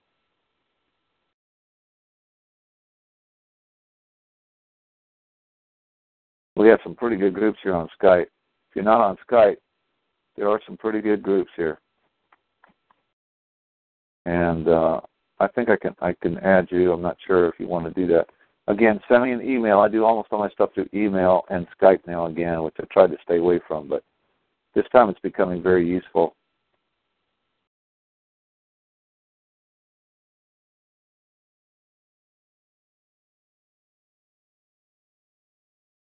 Oh, yeah, this is the pipeline. Oh, by the way, I came up with a solution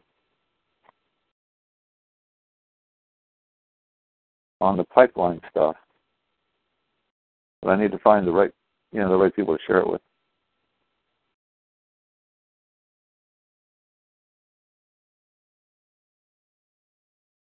All right, there was an article here. This is my comment. Dear Gene, thank you for it. Lays out very well and reveals the hidden truth of corruption in every facet of the judicial system. Here it is. Yes, this is it. This is it here. Let's see if I can find it. That's the oath. Look again. And one can see even the original oath, the term support, is not there. However, there is one saving grace, quote, in parentheses, which is why I believe one needs to repeat something 3 times. And in parentheses, again, ye shall deny me 3 times before the cock crows, end parentheses, to cause it to go from assertion unrebutted to fact and evidence.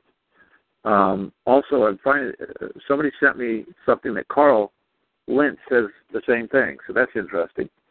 Keep that in mind, in parentheses, the same as in a true accounting, which Julie has figured out. A bill, quote, of true bill is witnessed by 2 and signed by the 1. If 2 or more, end quote, if 2 or more come in my name, I shall be amongst you, end quote, in parentheses, which goes unrebutted, in parentheses, showing conclusive evidence, also sworn to its validity, truth, end parentheses, end quote, or end quote, in parentheses, become fact admissible as evidence which tips the scale in one's favor upon recording it properly in public view, end parentheses, and is undeniable as a matter of law and judicially noticeable, binding upon any court or judge, administration, end parentheses.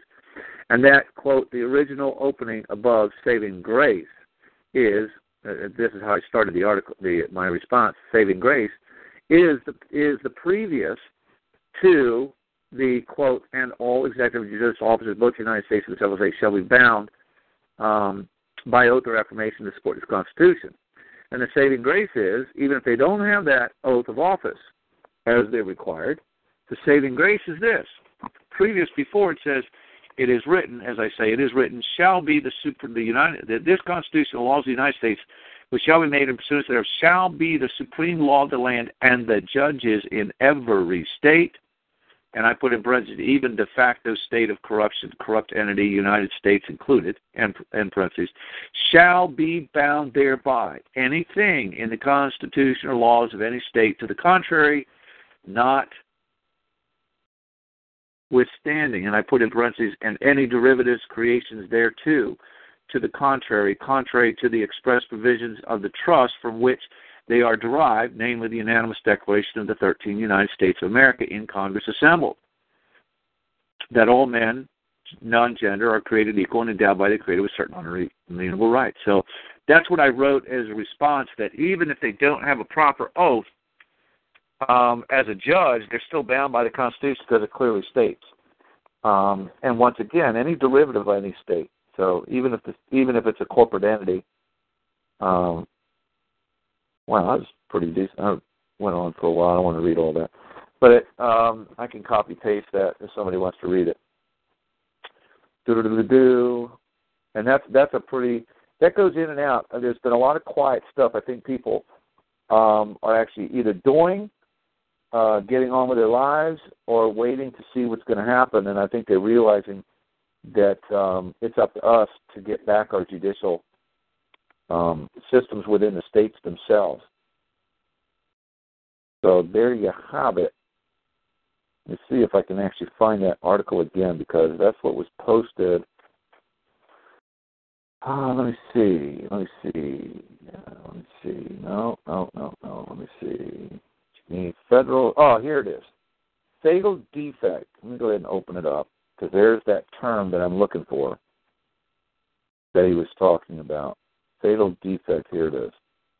It's a good article though, and it's an ongoing case that he has, and it's under https://supremecourtcase.wordpress.com/2017/01/16 fatal-defect-in-federal-case-1-since-march-1-1991-all-such-decisions-and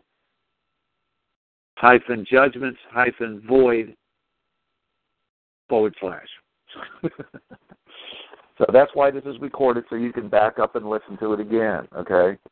But let me scroll down here where they actually changed it. Proceed to execute the duty, shall take the fall. Okay.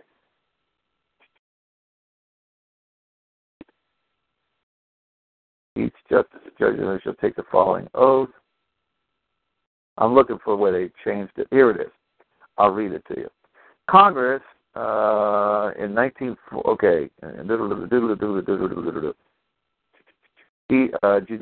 Section 8 Judiciary Act, and cosmetically the text of the oath said to wit, quote, each justice or judge of the United States shall take the following oath or affirmation before performing the duties of his office, double dot.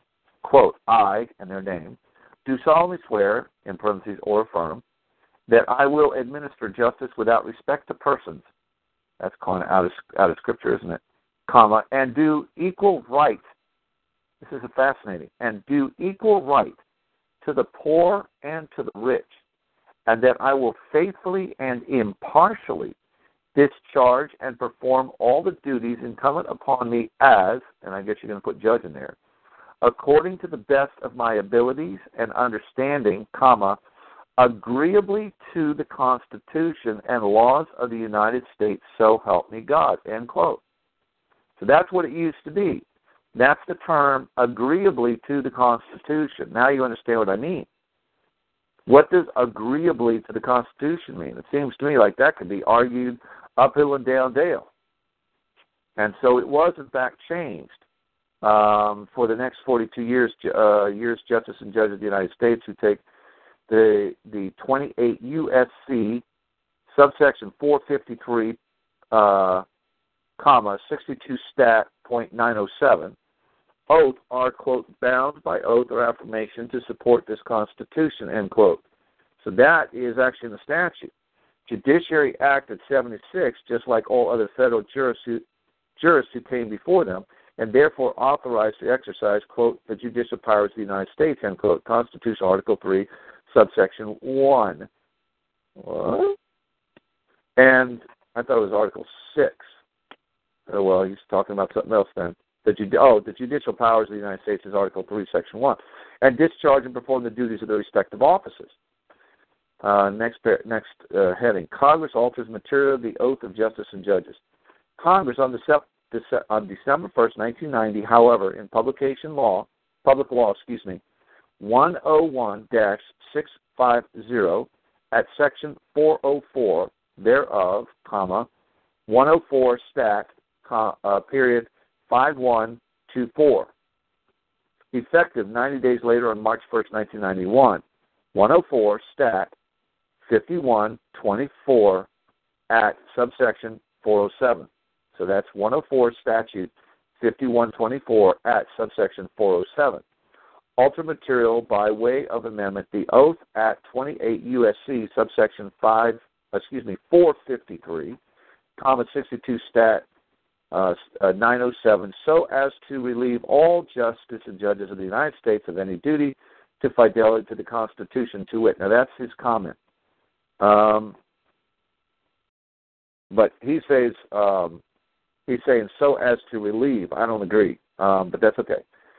Section 404, amended to Oath of Justices and Judges, Section 453 of Title 28 United States Code is amended by striking out, according to the best of my abilities and understanding, agreeably to, and inserting under. And that's Public Law 101-650, 105, Stat 5089, 5124, December 1, 1990. So the amendment changed it from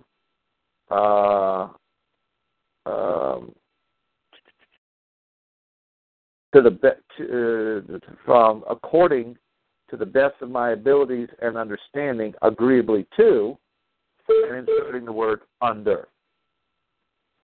So that kind of, it did take a little bit of the breath out of it, but I did find what it was. The term was agreeably to, although it did apparently knock out more than what I thought. It says, according to the best of my abilities and understanding, agreeably to, and inserted under. So it now reads, I do solemnly swear to affirm that I will administer justice without respect to persons and do equal right to poor and to rich, and that I will faithfully and impartially discharge and perform all duties incumbent upon me as judge under the Constitution and laws of the United States, so help me God. So anyway, that was the term I was looking for, agreeably to. So under the Constitution of the United States and the laws of the United States, which to me includes 18 U.S.C. 241 and 242. So I don't see that that's a big difference, but what I do see is that in neither one of these does it use the term support. And I think that if you want to make an argument, that would be the real argument that, hey, they're not properly an oath because they don't have any word called support. Go ahead. Somebody want to say something?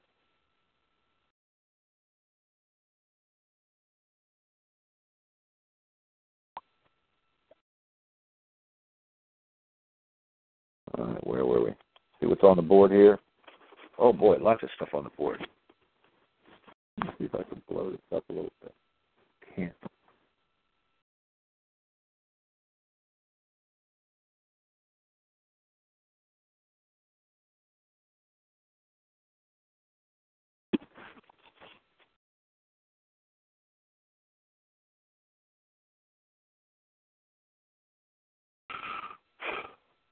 Okay.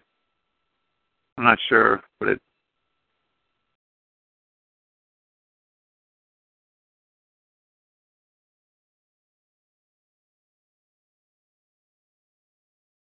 looks like another conversation that I'm not aware of. That's okay. So anyway, let me get to those other ones I wanted to share with you, which had to do with common law. I'm about ready to lose battery power, so I better plug up. Let me plug up.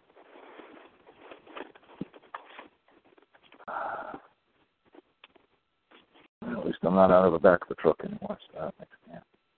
All right. Where are we? Okay, Cummings. I read the other one before, which was pretty powerful. But I wanted to share what I found in these other cases. If I can find it again. You know, these are, some of them are, what is this one? This one's 11 pages. I'm just going to read some quotes that I highlighted out of different cases. This particular case is Cummings versus the state of Missouri. A quick quote, page, now when I say page 11, page 9 of 11, that's according to the Word document that I have. So I cut everything and pasted it into Word or have it converted. But it's about more than 3/4, maybe, what would it be? 7/9 of the way through. Close, but not quite. Under this form of this is just a quote, you'll pick it up. Under this form of legislation, the most flagrant invasion of private rights in periods of excitement may be enacted, and individuals and even whole classes may be deprived of political and civil rights. So, in other words, the other side was proffering, that the that the people, let's see if I can read a little bit of it to get you up to speed here. These are all cases I'm only just reading. I'm just going to jump in. The Constitution of Missouri, this is in Missouri, as we have seen, excludes on failure to take the oath prescribed by it a large class of persons within their borders from numerous positions and pursuits. It would have been equally within the power of the state to have extended the exclusion so as to deprive the parties who are unable to take the oath from any avocation whatever in the state. Take still another case. Suppose that, in the progress of events, persons now in the minority in the state should obtain the ascendancy and secure the control of the government. Nothing could prevent, if the constitutional prohibition can be evaded, the enactment of provisions requiring every person, as a condition of holding any position of honor or trust or of pursuing any avocation in the state, to take an oath that he had never advocated or advised or supported the imposition of the present expungatory oath. What the argument is what they're saying is, that's hard reading, huh? Expungatory oath. What? The argument is what they're saying is, that's hard reading, huh? Expungatory oath. What? The argument is what they're saying is, hard reading, huh? Expungatory oath. What?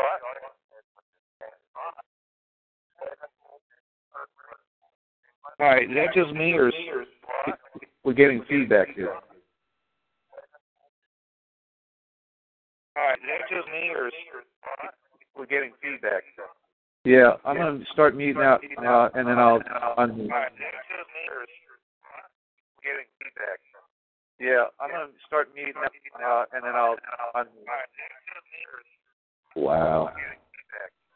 Yeah, I'm going to start muting and then I'll unmute. All right, how's that?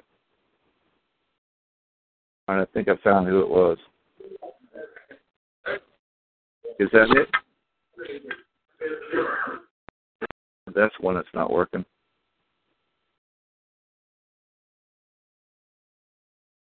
All right, let's try it again. Okay, so it was public educators. You're causing a lot of feedback. If you can do that, I'll unmute you or raise your hand. I believe it's star 8. So were you able to pick up any of that?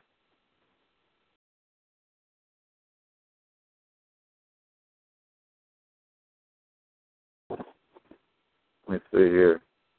Money Mike. You still there, Money Mike? Okay, you muted yourself. Okay. Does it sound better now? Thank you, Lawfully. All right, continuing. So this is what this discussion was about, was they were requiring in this oath, it's kind of an interesting case. It gets kind of long and laborious, as you can see. But the best I can share with you is that it's a case about whether they had to take an oath stating that they had never, ever had any thoughts or concepts or participated in anything that might be in contravention to the state,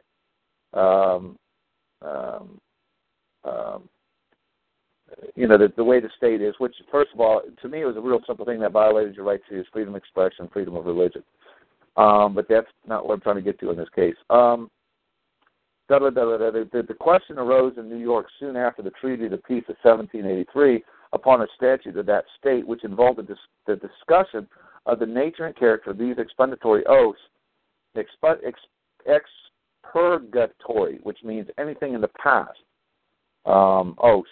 And that's what this discussion was about, that they were trying to block somebody from taking the oath because they may or may not have participated or had thoughts or been a member of any organization or done something improper. So they're actually addressing this about whether having been a member of the Communist Party or not, as long as they didn't act on what they're saying, is because, you have that political right. It was considered a political party.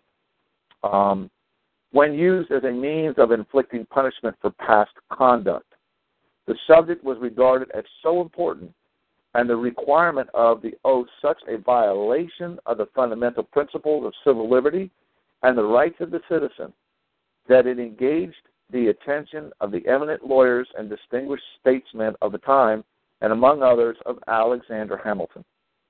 And it goes on, we cite some passages, the paper left, da-da-da. So now they're citing some of this paper.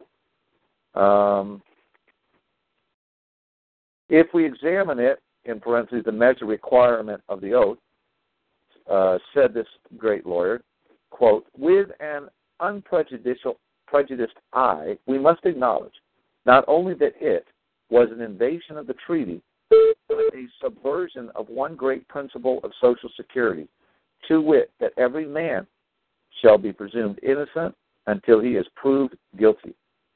This would to invert the order of things, and instead of obliging the state to prove the guilt in order to inflict the penalty, it was to oblige the citizen to establish his own innocence to avoid the penalty. It was to excite scruples in the honest and conscientious, and to hold out a bribe to perjury. It was a mode of inquiry who had committed any of those crimes to which the penalty of disqualification was annexed. With this aggravation, that it deprived the citizen of the benefit of that advantage which he would have enjoyed by leaving, as in all other cases, the burden of proof upon the prosecutor. I found that to be important right there, that as in all other cases, the burden of proof upon the prosecutor. Quote, to place this under a still clearer light, let it be supposed that instead of the mode of indictment of a trial by jury, the legislature was to declare that every citizen who did not swear he had never adhered to the King of Great Britain should incur all the penalties which our treason laws prescribed. Would this not be a palpable evasion of the treaty and direct infringement of the Constitution? The principle is the same in both cases, with only this difference in the consequences, that the instance already acted upon the citizen's forfeits as part of his rights. In the one supposed, he would forfeit the whole. The degree of punishment is all that distinguishes the cases. In either, justly considered, it is substantially a new and arbitrary mode of prosecution to that ancient and highly esteemed one recognized by the law and Constitution of the state. I mean the trial by jury. Here's another quote. Let us not forget that the Constitution declares that trial by jury in all cases in which he has been formally used should remain inviolate forever, and that the legislature should not at any time erect any new jurisdiction which should not proceed according to the course of the common law. What? Common law shall not proceed according to the course. Let me back it up here so I don't misinterpret it. Let us not forget that the Constitution declares that trial by jury in all cases in which it has been formally used should remain inviolate forever, and that the legislature should at no time erect any new jurisdiction which should not proceed according to the course of the common law. Nothing can be more repugnant to the true genius of common law than such an inquisition as has been mentioned unto the conscience of men. If any oath with respect to past conduct were to be made in condition on which such individual who has resided within the British lines should hold their estates, we should immediately see that this proceeding would be tyrannical and a violation of the treaty. So these are some pretty powerful comments there, and the reason I'm mentioning it is because everyone likes the concept of common law. There it is. And that's what I mean. All of the laws that we have are founded on the principle of common law. This is what he says. Nothing can be more repugnant to the true genius of common law than such an inquisition. And once again, that the legislature should at no time erect any new jurisdiction. So that tells you that these courts conducting it are completely unconstitutional in their actions. Check the board. Okay, who is the common law? I'm trying to read here. Clearly have authority as I am typing. I have a clue. No, don't see that. Wish you would check the board. I'm checking the board. What am I supposed to see, idiot? Idiot, sorry. Pardon, no authority. I don't see what's up. What am I supposed to check for? Oh, I got the wrong mouse.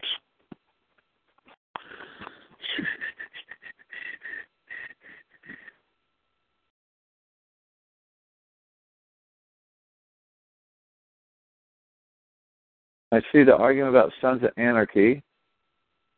House good and bad protect each other, yeah. House protect me from bad cops. Okay, I'm not seeing what it is I'm supposed to see here. Can you point it out or copy paste it?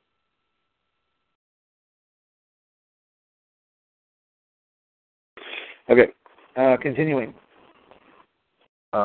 Just sharing some good stuff here because I know this is, everyone's into the common law, but I think this confirms, and you can stand on it, this case, Cummings versus the state of Missouri.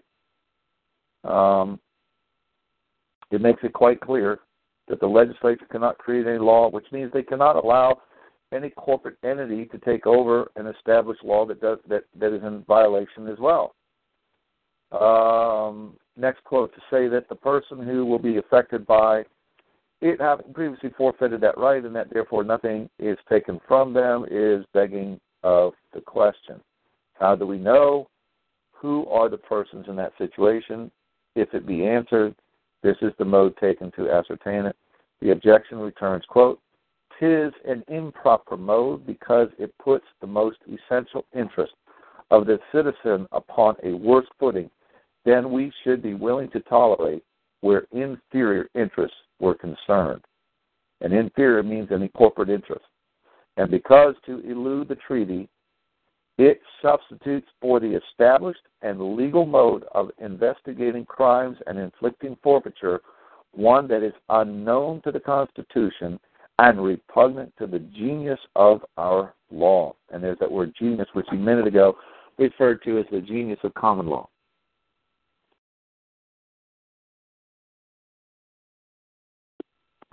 All right, I'm trying to read what you're saying here. If of no concern to foreigners, okay. Who are calling a foreigner in Northern Virginia? Shay, I think. She hired lawyer to appeal. I'd like to hear how that's going and why she decided to use lawyer. I guess I concur. T, idiot. Pro-Trump. That's one guess. Okay, I don't see anything yet on the board that's substantial.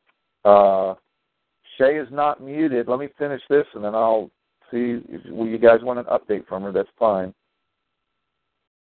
All right, so that was that case, and I believe I have one more, which I also found similar wonderful things, and I haven't finished these cases either. As you know, I read them backwards and highlight as I go. Oh, shucks. Here's what I'm going to do. I know what I'm going to do. Watch this. Yeah. This is why I love to convert things into Word.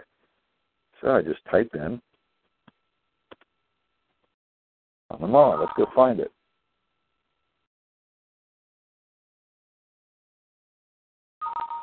All right, not on that one. Let's try just the word common. Let's see if it comes in.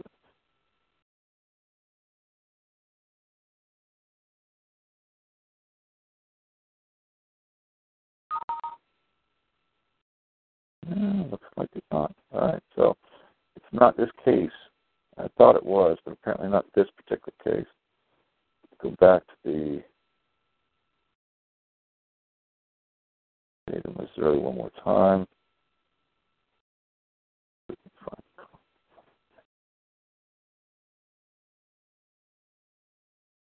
Here we go.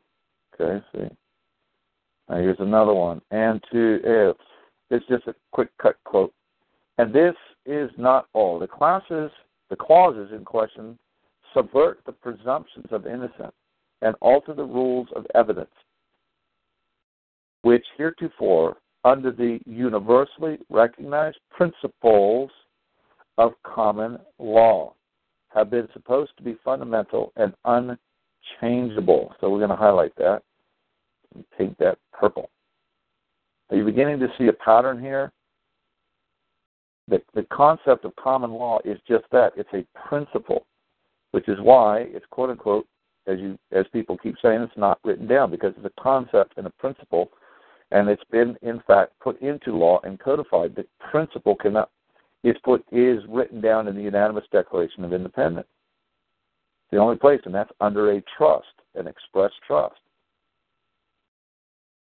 Let's find the next one. Common law. Yeah, okay, so that's it for that. Yeah, that's it. Okay, so that was the 3 places, and now I've got them all done. And with that, I believe I am done. Yep, that's all I got for tonight, right now. We can have some discussions. If anyone has any questions they want to ask, by all means ask. Now is the time. The floor is open. Nobody is muted. Please keep it polite. I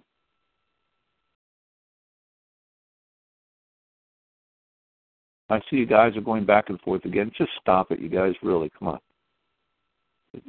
How about this? Instead of having negative comments, how about providing substantial evidence, links, cases, whatever, some documentation to support your statements?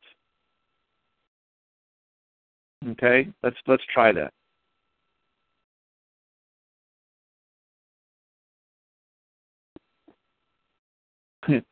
That's cute. Yeah. Well, I don't know anybody who's actually met him, so. Ridiculous waste of energy arguing amongst yourselves.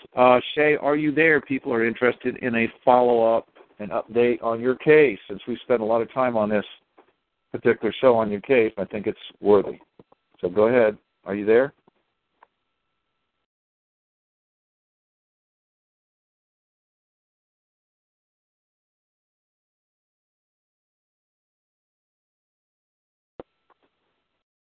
Yeah.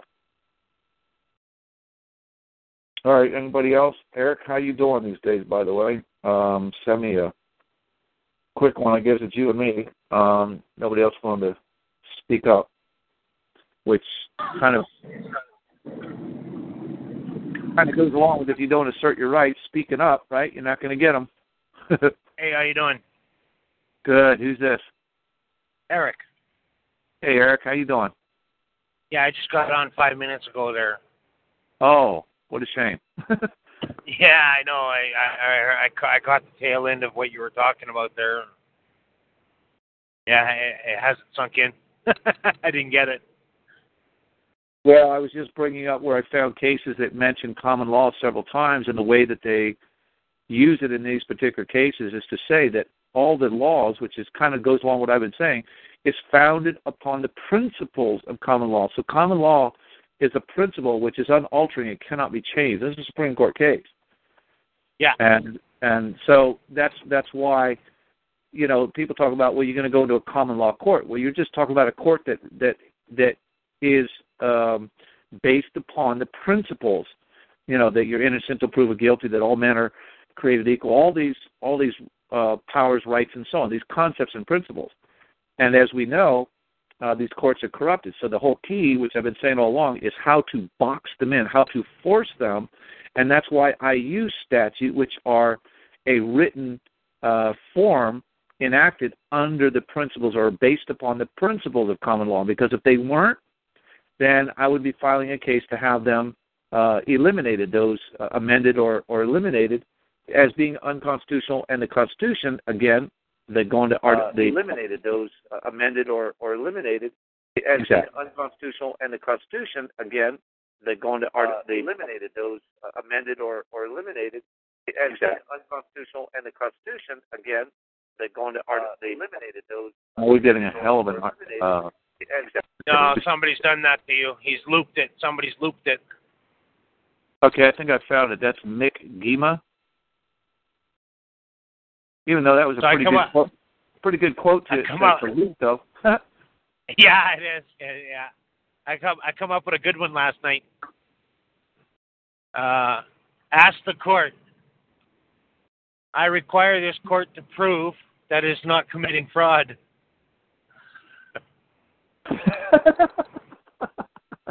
How do you like that one?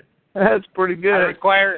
I require this court to prove that it's not committing fraud.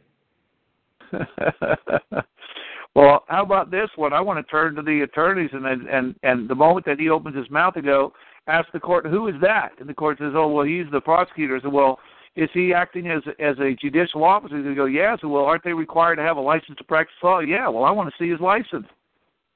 Yeah. They can't produce one. Well, then I want him charged and arrested right now for contempt of court and for practicing law without a license.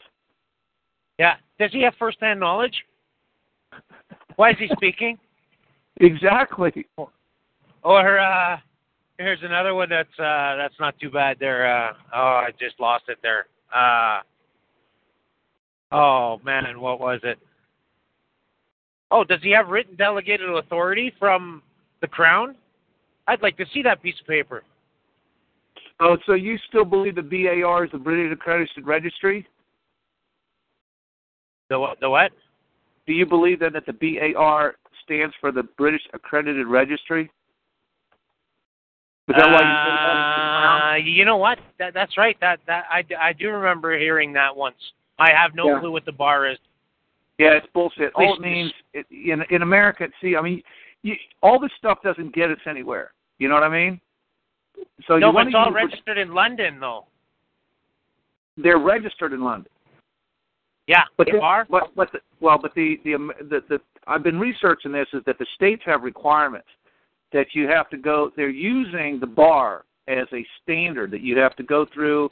You have to first of all you have to go through a college to get 1 degree, and then after that, then you have to go to an accredited law school, and then you have to pass the bar exam. And in order to do that, you have to make application to take the bar exam. That's what that case was about. So the legislature has control over it throughout the whole process. But what the legislature has done is use the bar exam and the bar, the state bar association as the standard keeper. Okay. Yeah. And unfortunately, the bar association is not doing what it's supposed to be doing because clearly they're not learning the law. They're not in accordance with the law. So this is a delegation of authority. Now, I don't know if the legislature can actually do that or not, but let's say that they can. They now have passed that responsibility, but they're still the principals.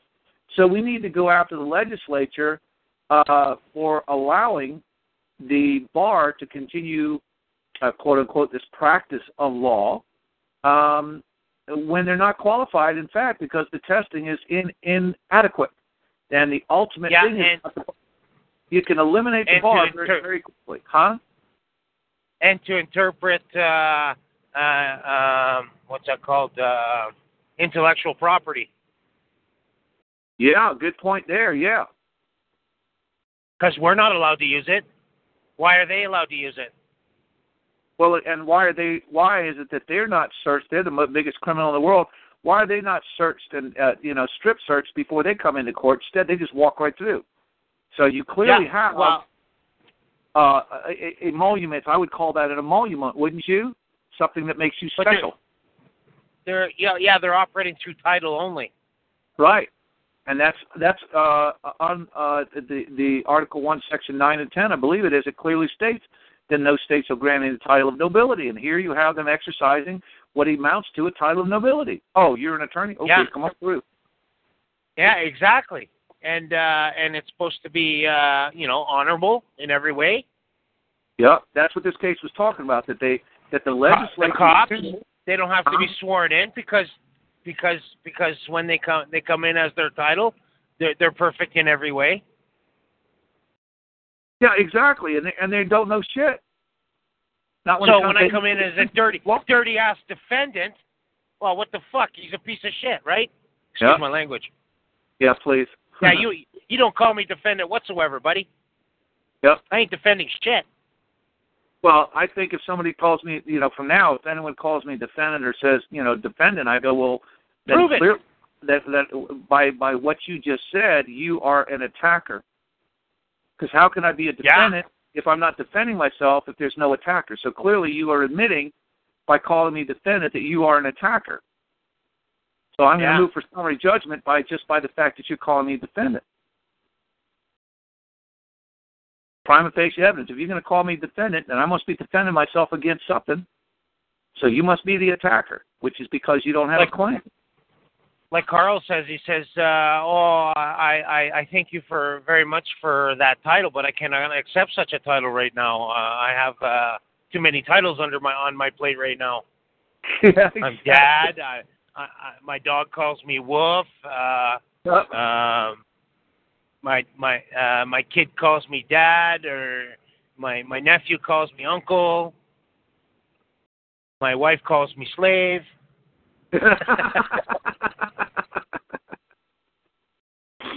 Oh, that's good. Are you guys on the board? You know how I feel about it. Keep it clean.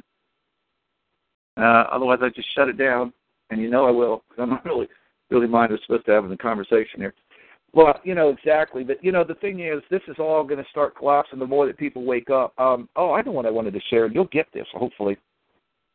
Remember a couple weeks ago, I think through the last few months, I've been coming to realize that the biggest problem is I'm trying to share things, and I'm not trying to be mean or rude, to idiots. And idiot just means you don't have knowledge. I'm not meaning it as an insult. We're all idiots on some subject or many subjects. So we're all idiots. Also, not a part of that clan. Well, yeah, I'm making another point that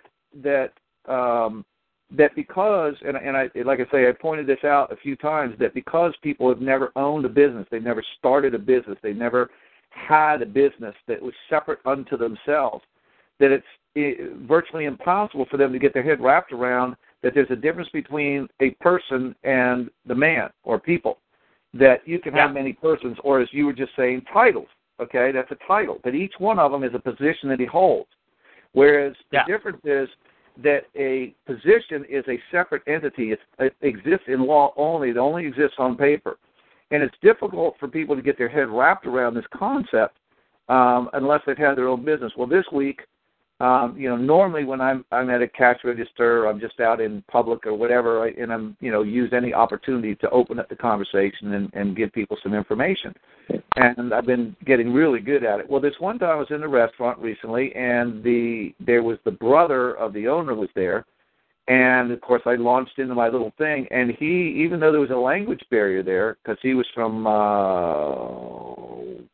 Korea, I believe it was. And even though it was a bit of a language barrier, he understood everything I was talking about because he had a business. So he completely got it, that, when you make payment on behalf of the business entity under the DBA, you don't make it out of your private account, you make it out of the business account. And that's why it makes so much perfect sense when you go into court, you say, well, I'm so sorry, I was not able to bring forth the defendant today. I can't find him. I can't find it, is what you probably say. And you go, well, what do you mean? You say, well, the defendant is clearly written down here in the all uppercase, but you don't need to say that. It's clearly written down. And I looked everywhere, and I could not find it. It's not registered with the Secretary of State's office, and I can't find any account registered. I can't find any application. And as well as that, I can't find any evidence of a contract that obligates me to perform on its behalf. So I would like to be relieved of any duty or obligation to do so, unless, of course, I'm going to get paid all of my back pay. Where's my time card? Huh? Where's my time card? Yeah, exactly. Where's my office? And where's the account from which I'm authorized to make payment from to settle this matter? Yes, that's a good one. I like that one. Boom. You're not being combative. You're making no states. You're asking the questions. It comports to all the elements that I've mentioned are so powerful. Yeah, and like Mike said, they created it. They're literally suing themselves. We're just showing up as a dum-dum. Yep. And if you just simply, like I say, you just simply say, where's the account from which I'm authorized to make payment and settle this matter? Yes. And please provide me with 2 checks because I need to write myself a check. I haven't been paid. That's right. And this is exactly right on, exactly what I have shared with you. You would not believe the number of people out there in the public. I mean, think about the odds. One man who very seldom goes out, but when I go out, I end up invariably finding every 2 or 3 times they go out and talk to people in the public, at least one that has an LLC, is part of an LLC or something, and they haven't paid themselves. And it's not them paying themselves. The business, I got to rephrase that, see. The business entity that was created has not paid them, has not written them a check. And they don't even know that. They create the LLC, which is a separate entity unto themselves, and they think it's them. Yeah. And once you get your head wrapped around it, you know that the defendant is not you. It's an entity that was created by the state. The problem is that it's not registered with the Secretary of State's office, which all business entities are required. And there's no application for it. Huh? I wonder if you can go into court and say, I don't know what all the presumptions are, so you're going to have to explain everything to me. Well, that's interesting. There's the fraud. Yeah, because because the fraud. Yeah, I know that's kind of a Batman thing to do, but he wants to play,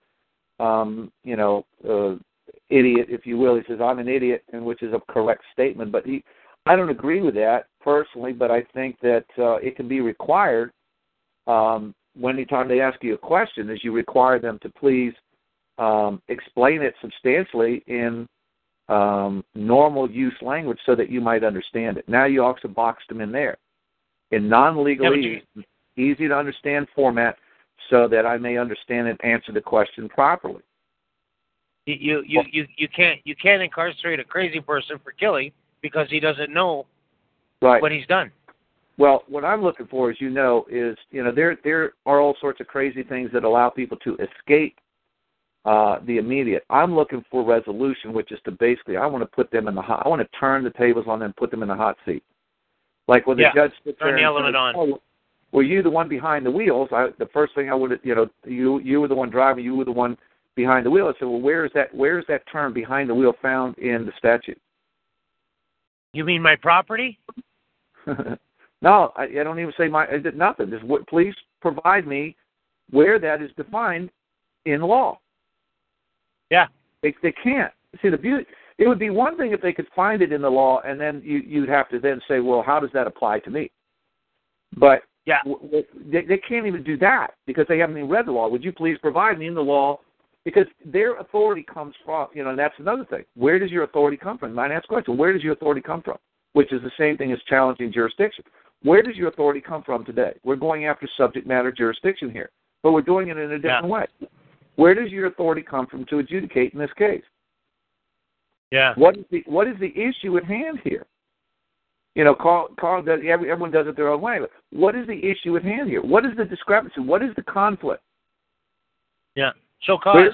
Where's the controversy? What is the remember the first 5 R's, and I've kind of changed it, which is it used to be, and it still is, clarification, clarify, verify, validate, authenticate, and authorize. But now I go clarify, clarify, clarify because people skip over that. And just by clarifying the issue, it goes away. Because if it cannot be clarified, guess what? It doesn't exist. Yeah. And so just by asking the right questions, would you please clarify? Would you please clarify? What's the definition of person? Are you the defendant? Yeah. Well, what's the definition of the defendant? What is the defendant? What is the definition of defendant? Yeah. Does anyone know? What is the definition of defendant? I gave you my definition. It means that you're attacking me and I have to defend myself, so I'm going to now move for summary judgment because it's prima facie evidence. You've admitted on the record that you're attacking me, and I must defend myself. Would somebody please give me a sword? Somebody please give me a sword so I may defend myself. Start with the court clerk. Are you so-and-so? Oh, could you please clarify that? Let me see. Idiot saying here. Calling a de facto governor, which is an unlawful one, bailed the husband of a continental marshal out of jail. Big victory for the du jour. Well, share more. What is this about? Where can we find it? I want to research it, look at it. But yeah, I mean, this is the whole thing is clarification. Like, for instance, whenever they deny a motion or anything like that, the first thing you do is you do a request for finding of fact and conclusion of law. If they fail to do it, then they're denying you of a right. Because how can you appeal if there's nothing on the record to appeal? Because remember, you're not appealing the element, you're appealing the finding of fact and conclusion of law. And these are the solutions, how you hold their feet to the fire. Yeah. You know, it's like I say, anytime somebody, you know, they walk up, if they're wearing a uniform or not, they sit there and go, you know, blah, blah, blah, whatever it is. I just go, well, who's asking? They ask a question, I go, who's asking? Well, I am. Well, who are you? Well, I'm Officer so-and-so. Oh, so you just told me you're not a who, but a what? Yeah. So you represent the office. Is that correct? So always, is that correct? You always turn anything into a question. I'm telling you, people, it is so powerful.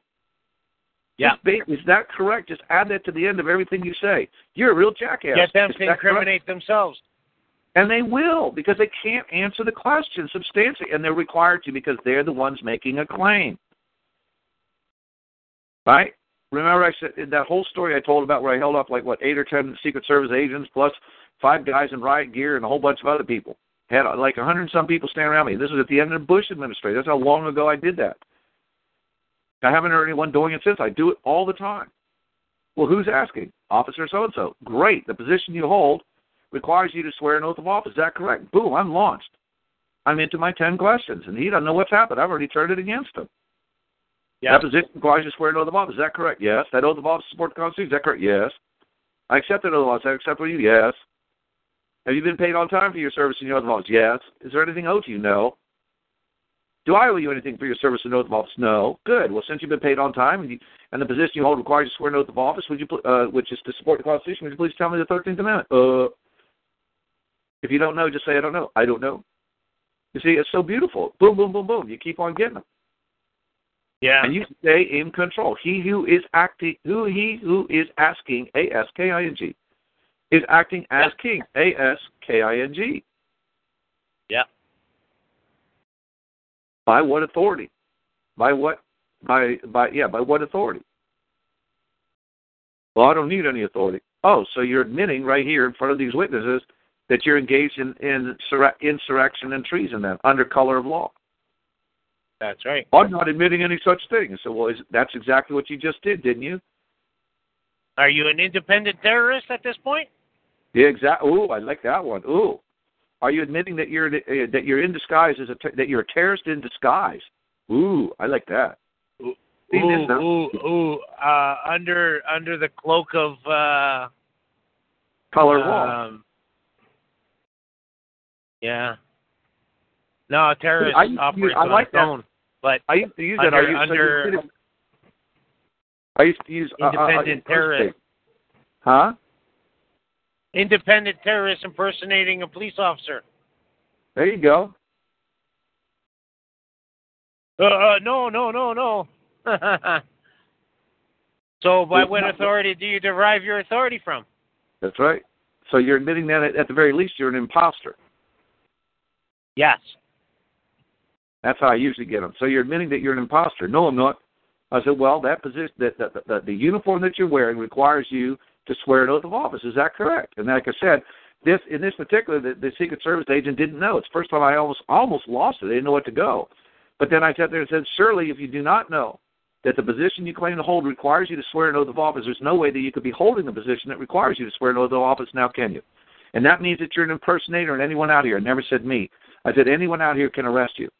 Isn't that correct? He called for backup so quick it wasn't even funny. Didn't say anything to his supervisor. I don't know if you've heard that story. Have you heard that story before? I don't think so. I heard partial the questions you ask normally when you go through your spill here.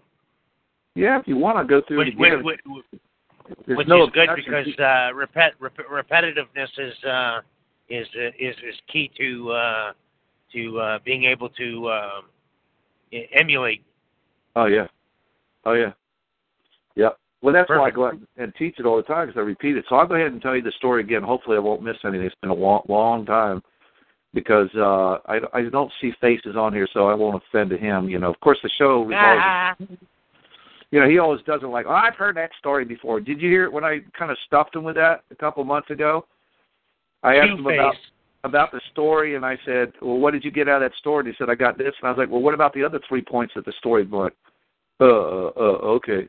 And that's why I tell a story, because the story has many, many, many points, not just one. All right. Yeah. So, all right, I'll tell the story. Hopefully I won't butcher it. Somebody else had shared with me that this cliche or whatever you want to go, this mantra, he who is asking is acting as king. And I've been meditating on it for a long time, and I was just basically going through and studying, and I was into contract law, which it all comes back to. I was actually doing a class or a night show. It was Sunday nights, I think, at 11 o'clock. I was like the last one, came after Jack and Margie Flynn, which are wonderful people, on Desert Owl Show. On Law Radio, I think it was, or something. I can't remember what it was, but it was under Desert Owl Show. Anyway, so it was all it all happened kind of spontaneously. The end of the Bush administration, they had an event happening in D.C., and my girlfriend at the time lived right there on Mass Avenue, and they had blocked everything off. And, with those concrete things, and they had guards there and everything. So I normally take my little dog for a walk, and there's a park which actually is a kind of a memorial park for the fallen police officers and so on. And it's a really cool park because there's lots of trees and there's lots of squirrels, and my dog loves chasing squirrels. So we go there and have fun. And this is right behind the architectural, what's it called? Architectural building. It's what do they call it? Monument, not what do they call it? Museum. Yeah, the architectural museum, right behind it. Anyway, so I wanted to go there, and I couldn't go in the front way. So I said, well, I'll walk around back. There's a back way to go. So I walk around back, and they had it blocked off as well. And I said, well, okay. I tried to walk through. The guy stops me. He's wearing a blue blazer, basically nothing that indicates anything. So I sat there, and he goes, you can't go in there. I said, why not? And he says, because I said so. And I said, oh, no, I said, he goes, you can't go in there. I said, why not? He said, it's a public event. And I started walking through again. He says, I told you can't go in there. I said, well, you just said it's a public event. I'm part of the public, so of course I can go in there. He goes, no, you can't go in there. I said, why not? He says, I said so. And I said, well, who are you? He said, well, I'm Secret Service Agent so-and-so. I said, really? Do you have any evidence of that? So he shows me his badge. He pulls his jacket up, shows me his badge. It was on his belt. So I put my face down and I go, oh, that's a really nice badge. I saw one of those the other day on eBay. And then my head comes up and I go eyeball to eyeball with him. And I said, how much did you pay for yours? And the guy's stunned, of course. And so I sat there and I said, do you have any other evidence that you're holding the position that you claim to hold? And so he starts to pull his wallet out. And I said, now, come on, you're not going to show me a plastic identification card, are you? He goes, yeah. And I said, oh, come on. High school kids have been forging those for years. Do you have any other evidence of the position that you claim to hold? So he just stands there not knowing what to do for a second or so. And I said, I'll tell you what I'll do. If you can answer a few simple questions, then I'll be satisfied that you're holding the position that you claim to hold. Okay? So he kind of doesn't say anything, but I go, okay, now the position that you hold requires you to swear an oath of office. Is that okay? Now that whole lead-in is really important. You get to that position by all the questions that I ask. Right? Who are you? Who's making the statement? And I've done this many times to many public servants, including judges, although I got cut off at other times, but I've never, ever had anyone balk at the first question. The position that you claim to hold requires you to swear an oath of office. Never had anyone balk. First time it ever happened, I almost didn't know where to go. But he didn't answer. He was like, And so I sat there and I said, surely You cannot be holding a position that requires you to swear an oath of office if you don't know that the position that you're claimed to hold requires you to swear an oath of office. Now can you? And in which case, and he didn't say that, in which case, you're impersonating an officer. That's a federal crime, and anyone out here can arrest you. Isn't that correct? He didn't know what to do. He calls for backup. So here comes the supervisor with I call him Yosemite Sam behind him. He's a little bit shorter, a little bit slender. He's got the spectacles on. He's Mr. Intelligent. So he comes over and says, what's the problem? And I said, are you his supervisor? Notice I started off with a question. I ignored his question. I created my own question. Are you his supervisor? Pointing to him. He goes, yes. And I said, well, he doesn't seem to know that the position that he claims to hold requires him to swear an oath of office, which means that he's impersonating an officer who is required to swear an oath of office, and anyone out here can arrest him. Isn't that correct? So he kind of ignores my question. I said, have you sworn an oath of office? He goes, yes. And I said, see, at least you know that you had to swear an oath of office. He didn't know it, which means there's no way that he could be holding a position that requires him to swear an oath of office, and anyone out here can arrest him, can't they? So he goes, I don't remember all the details back and forth, but I kept basically repeating the same thing over and over again each time. And then he goes, at some point I remember he goes, do you have any identification? I said, well, do you have a warrant? He goes, no. And I said, well, are you trying to threaten and intimidate me by asking me for identification? So I'm asking him a question. He goes, no. And I said, can I check your identification? He goes, and I sat there and I said, well, let me ask you. That position that oath of office that you're required to swear is to support the Constitution for the United States of America. Is that true? He goes, yes. And I said, see, at least you know that. That man over there didn't even know that. I said, now I'm not going to embarrass you. By this time, there was probably 150 people around. I said, now I'm not going to embarrass you in front of all these people and ask you something out of the Constitution because I'm pretty sure you don't know it. Isn't that correct? So he didn't say anything. We had back and forth a few more times, and then I remember saying, what was it? Yosemite Sam had worked his way behind me, and Spirit had me turn around. I noticed him at my 180 behind me. So I took two huge steps right eyeball to eyeball. Are you trying to threaten and intimidate me? I'm getting right in his face, military voice.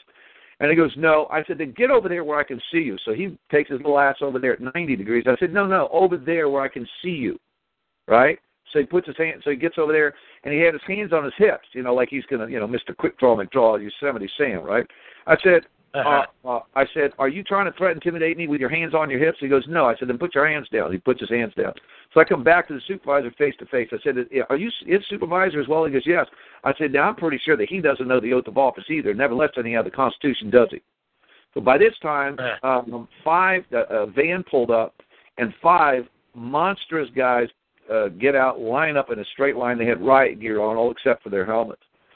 And the craziest thing in the world, I'm thinking to myself, I can see it now, this horrible stuff. We're going to get pounded, beat up, dragged behind, all this terrible stuff.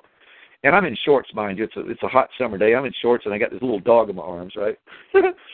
So I sat there, and I don't know why, out of nowhere, I turned around, and I take a big, huge step, and I'm, looking at this guy. I'm 6'1". This guy's 6'5", 6'6", and I'm looking up at him, and I'm going, and I'm on my tippy toes, and I get eyeball to eyeball with him. I said, did you swear an oath of office? He goes, yes.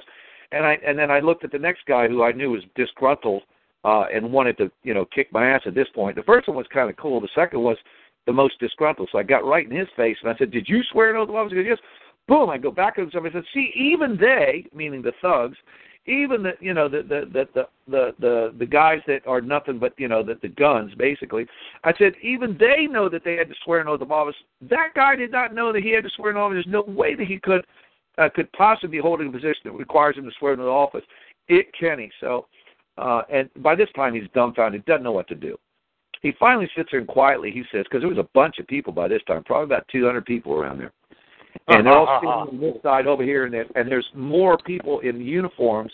I mean, you had people in white with blue, blue with white, green, beige, and even the ones that were in black. And there was at least 50 of them that had kind of slowly magnetized over behind the barrier. They were on the barrier side.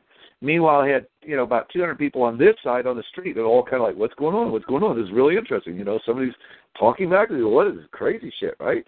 But I wasn't acting like a maniac, and I wasn't being hostile or anything. I was just being very matter-of-fact and very formal and using military voice. And so he goes, do you really need to get in there, sir? And I said, no, not particularly. Why? And you should have seen the look on his face. It was like taking candy from a baby. And he goes, well, why are you doing this? And I said, well, it seems to me I'm doing your job for you, aren't I? Notice I still made a question out of it. So he sat there and he goes, what will it take for you to move along? And I said, I'll tell you what I'll do. I'll move along if each and every one of these public servants out here will shake my hand, look me in the eye, and give me their word that they'll go home tonight, read the Constitution, and do their due diligence from here on. He says, okay. And I said, no. They have to give me their word. And I kid you not, I spent 10 full, maybe 15 full minutes going to each and every single one of them, looking them in the eyeball and repeating the same thing. Do you give me your word? Do you swear? I didn't say swear. I said, do you give me your word? Because that's better. Do you give me your word that you will go home tonight, read the Constitution, and do your due diligence from here on out? And they go, yes. Now, the first guy on that lineup was pretty cool. He goes, where do I find it? Now, almost cracked up, right? And I said, well, do you have a computer? He goes, yes. And I said, do you know how to use Google? He goes, oh, yeah, of course. I said, now, since you seem to be a man of integrity, and I looked out to the audience, out there, the ones that were behind the barrier that was still looking on, that I still had to go shake their hands. I said, if you're willing, I'm going to give you another assignment. Are you willing to take it on? He goes, yes. And I said, I want you to look up the Unanimous Declaration of Independence. At the time, I called it Unanimous Declaration of Independence. I said, will you do that? He goes, yes. And I said, will you read it? He said, yes. And I said, good on you.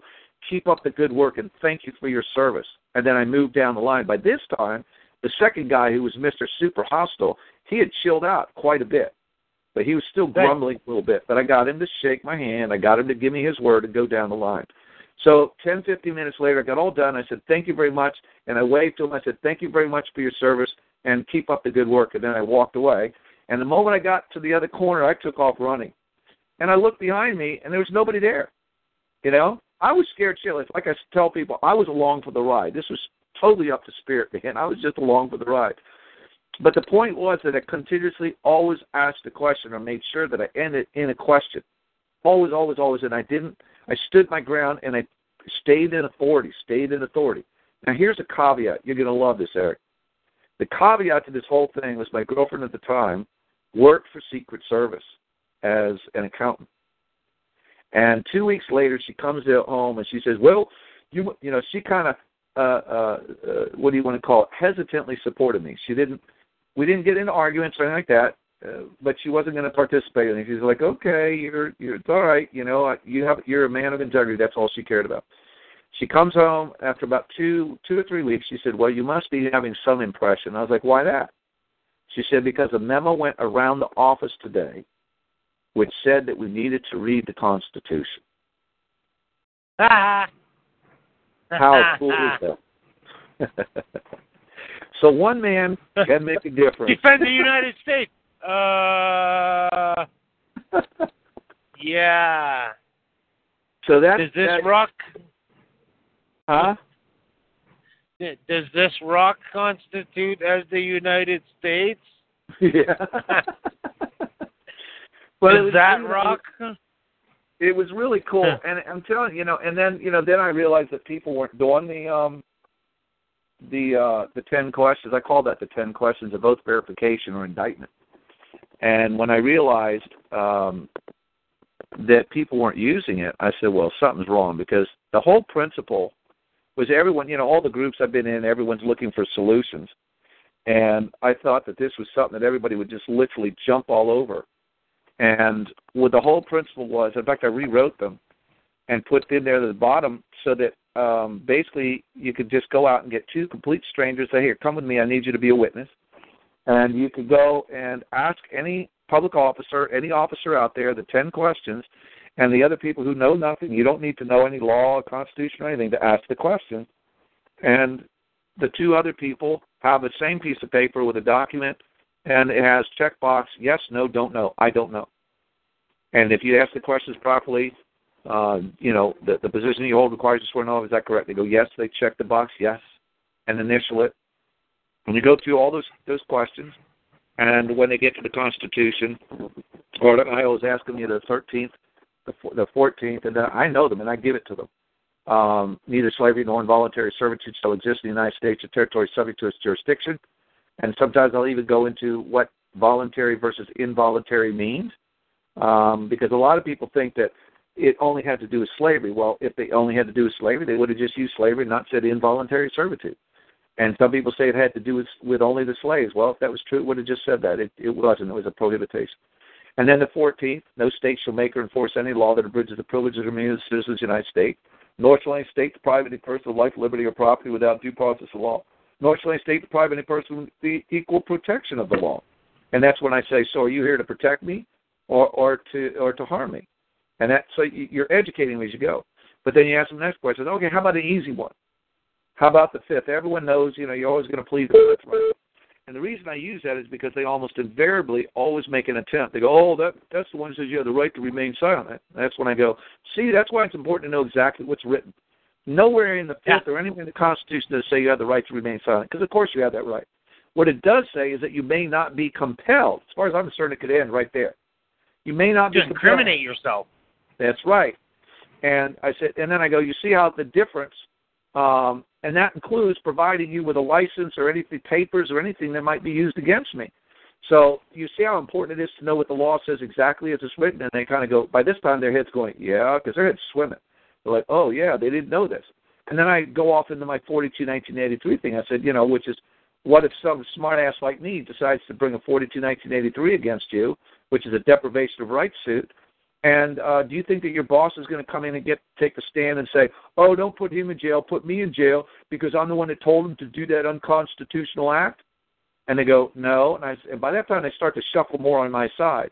And I said, now, here's the neat thing. If you study the law, then you will know that when your supervisor tells you to do something that's unlawful, you will be able to tell him, sir, I cannot fulfill that order because it's an unlawful order. And if you give it to me again, I will be forced to arrest you for giving an unlawful order. Now, about that time, they smile. They like that.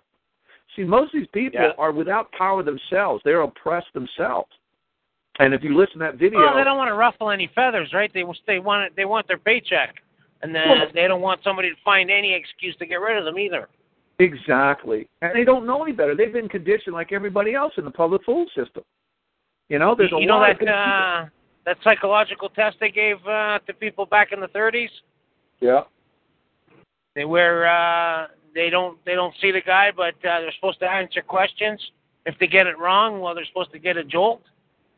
Give them a jolt. Yeah. And the jolts would get more and more over time. And then Buddy would fake a heart attack after, let's say, question 12 or 13. Some people said, well, no, I'm not doing this. And there's very few that actually had ethical morals. Huh. But majority just did what they were told. Yeah. To get that $20, the testing. Yeah. Yeah. So technically, they basically killed someone. Yeah. Just for the $20, and they followed through with the whole order. Ridiculous. So that was a very, very significant test that they did on people.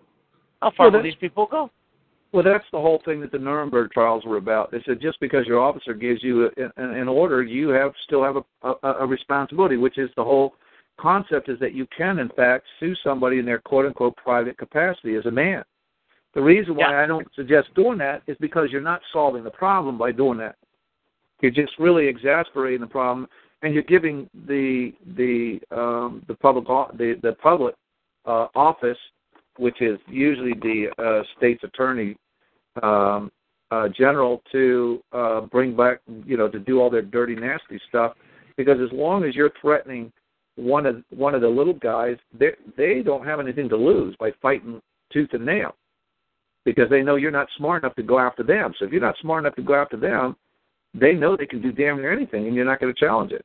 And that's something I've watched over the years, people being put in jail because they go after somebody in their private capacity. What you want to do is go after the principal first. Go after the principal. Make your case against the principal.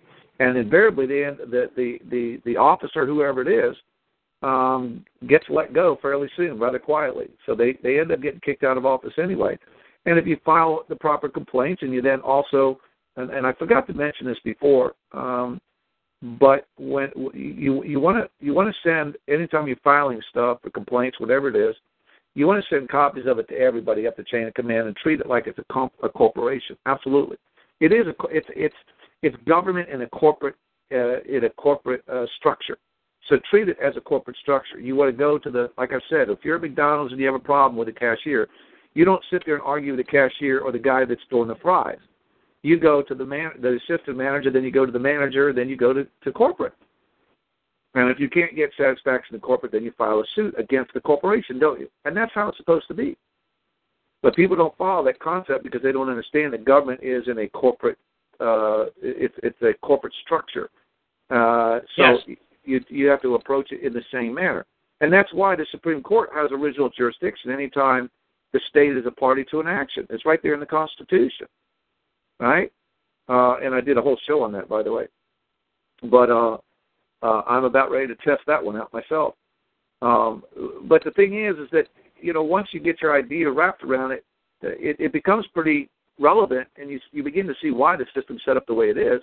And it was set up by us, the people. It's our system. We're just failing to exercise it. It's like it's like anything else. If you don't discipline your teenager and you let them stay out to all hours of the night, you can't all of a sudden then turn and go, young lady, young man, you're going to be home at 9 o'clock tonight. You just laugh in your face, Yeah. So this is where we are today. We've allowed, and of course, every criminal enterprise and go-alongers to get-alongers and the structure, they don't know anything. They don't know anything. They don't know the law. So that's why I believe the solution, the number one solution, is for us, the people, to institute legislation that requires periodic testing. And that is going to solve a lot of problems. Every 6 months, they need to be tested as to their knowledge, understanding, and accurate use. First of all, they have to know and memorize that part of the unanimous Declaration of Independence, the part that I quote all the time. We hold this truth to be self-evident that all men are created equal. And all the way to that end, which says, but when a long train of usurpations, events is designed to bring abuses and usurpations, events is designed to bring the people under absolute despotism, and it is the duty of the people to throw off, not overthrow, throw off such government, institute and institute new guards for their future security. All the way to that point right there, because that, from the beginning to the end, we hold this truth to be self-evident. To that end is the nut. That's the whole mission. The mission statement is that to secure these rights, governments instituted among men. That is the mission statement. I mean, that is the purpose for which government is created. So that one line is the key. That to secure these rights, governments instituted among men. So that's the purpose for which government is created. You cannot deviate from that purpose. The principles upon which they're enacted and the powers and instituting its powers and organizing its powers in such form as to them shall seem most likely to effect, which means to cause, their safety and happiness, meaning the people's safety and happiness. There's another mission statement. They have to secure these rights and provide for their safety and happiness. Pretty simple stuff. If you don't know this, if you think government is supposed to govern the people, you already have the whole wrong concept. So by periodically testing them and requiring them to pass the test, just like so many people out there, like teachers, I think medical, I believe CDL drivers, and many other people, and even the idea came from when I was questioning officers on the street, and I asked them, I said, well, are you qualified in that weapon? And they go, yeah, in that sidearm. I go, well, how often do you have to qualify? And they go, every 6 months or whatever it was. And I said, well, how often have you actually used it? They go, never, most of the time. And I said, well, wait a minute. When you put that uniform on, aren't you putting on the law? They go, yeah. I said, aren't you representing the law? Yeah. So how much more should you have full knowledge, understanding, and accurate use of the law, which you put on from the moment you put that uniform on? And it gets them to think. And so that's where the concept came from. What we need, it's already in the Constitution, but there's no enacting statute. The senators and representatives before Article 6, the senators and representatives before mentioned, as well as the members of the several state legislatures, all executive and judicial officers, both the United States and in the several states, shall be bound by oath or affirmation to support this Constitution. You can't support something if you don't know what it says. So it's pretty doggone simple that they should be periodically tested on their knowledge, understanding, and accurate use, just like they have with that sidearm, right? And if they can't pass that test, then they have no business being in office. Just like if you, in your profession, let's say that you're a mechanic or whatever it is you do, and you didn't know anything about it, you would be considered an imposter as well. Nobody would hire you, and you would be fired immediately. So I don't see any. I think this is the easiest, simplest, most effective way that we could get rid of, I believe, 90% of the problems. Because once knowing it, they then would have a conscience, wouldn't they? And they may have a conscience, but it's been rendered useless because they don't have any choice. They've got corruption and corruption. Do as you're told, or lose your job. Do as you're told, or lose your job. And they don't know any different. So you don't have anything saying, to them, the supervisor telling them to do something is the law to them. They don't know that their supervisor is governed by the law, which is governed by the people. So does this make sense to you? You still there? Since you're the only one responding. Did you mute yourself? Hello, Eric. Must have muted. Anyway, so that's that little rendition. Hope you enjoyed it. Again, Shay, if you're there, Northern Virginia, I see you there. If you want to give people an update on your case, that would be fine. Let's see what's on the board. Idiot, you are full of presumptions yourself. Your presumptions at that, and yours. By the way, law fan, be careful when you use the word fool, if you remember what Scripture says about it.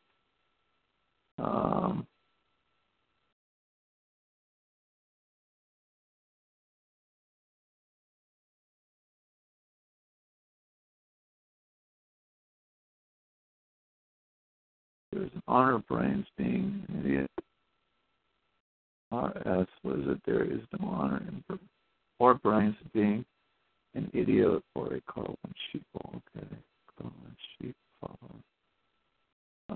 Well, what's interesting is the more information I get, some people give me recordings, and I'm finding that Carl's giving more details on stuff, which is matching up to a lot of the stuff that I've been sharing.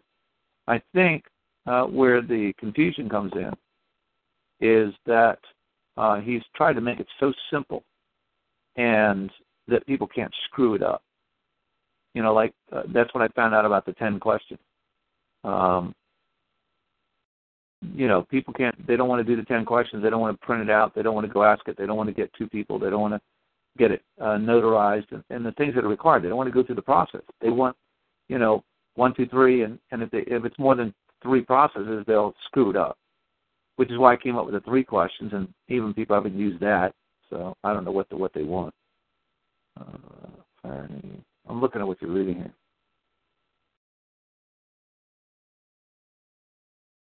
Yeah. Yeah. So anyway, let me see who's on here. Anybody want to say anything? Otherwise, anybody got any questions? Anything they want to add? Comments, suggestions? How about somebody share something, either a link, a new video, a new concept? How about a comment on Sessions? I go back and forth about Sessions. In case you don't know who that is the new, I just lost the title. Attorney General. He's the new Attorney General. He was, with some controversy, he was put into office, voted in properly, with some reservations, and I too have reservations. I have a great deal of reservations on it as to what it means to be conservative, but hopefully he'll step up in that position. He right after I did watch the video, Yes, thank you. Guest 19. Sessions, I have 3 words for him. Lock her up. Yeah. Yeah, I think more like put her in front of the firing squad or whatever it is. Oh, my God.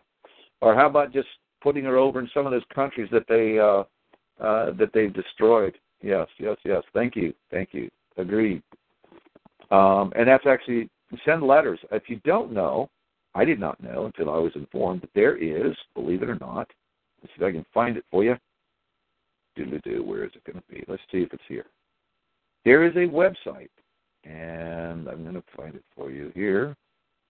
It is the White House website, which I don't know if it's always been there and not looked at, but apparently they do look at it. And I'm trying to find it. Where is it? Oh, my God. Come on, dude. Why do you never find what you're looking for when you want it? You know what I mean? All right, let's try the other one. Of course, I must admit, having 65 tabs open is because they stop labeling when you get a whole bunch of them. All right, I think it's next to here. Let me see if this is it. No, that's Action 42. Okay. Oh, real quick, just a little information. www.42action.org has some very wonderful information on it. It has, for instance, I don't know if you have to pay, though. I don't know, maybe that's part of the problem. I'll change the world. It has categories. Title USC 42, 1983. Day 1, Day 2 video, full 8 hours. So probably, let me see. Docs, you will receive. Sounds like maybe that's what the problem is. Bonus 1, Federal Rules of Evidence. You can still get those off. How to respond when accused of practicing law without a license. Example, recent 42 Fourth Amendment case. Brief understanding. Claim your copy now. Oh, okay. Let me see here. It's $200. Oh, no wonder. $249. There we go. Damn it! Why do people do that? Oh, I'm disappointed. Resources. Let's see what else they do have here that you can get.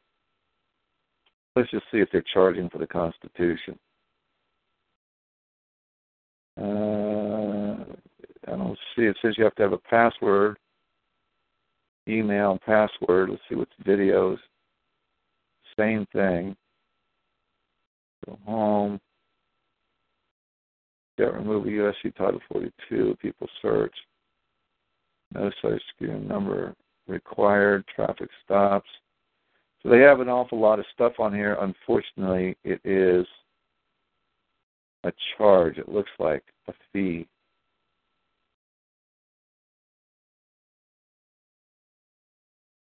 That I can see here. No, it says here. All right, let me read it. 42action.org is an unregistered, unincorporated, self-governing society. So it's a society, according to what they wrote here. Our sole purpose is to support each other in growing our personal knowledge in law. When joining this natural community, your membership is 100% free, in which you have access to various tools, case law, state constitutions, and our community forums where people communicate about their specific issues and what they did to resolve them. This entire community is structured to encourage we the living people on the land to exchange remedy with each other. If you are looking for a home to exchange information, remedies that are working and what is not worked, and a whole lot more, then welcome to 42 Action. There are 2 types of domains. One is public and one is private. We operate in the private domain. There are over 70 U.S. Supreme Court decisions that say you can operate in the private domain and be outside the jurisdiction of all state and federal authorities. There are no cases to the contrary. This principle is not confined to any field of human interest. Well, that's interesting. I might sign up for and see what you get here. So I don't know if they're charging or that was something else. I have to find out. I'll have to vet that for you and find out. But somebody else could do it too, and then contribute and share what you found. I'm still trying to find it.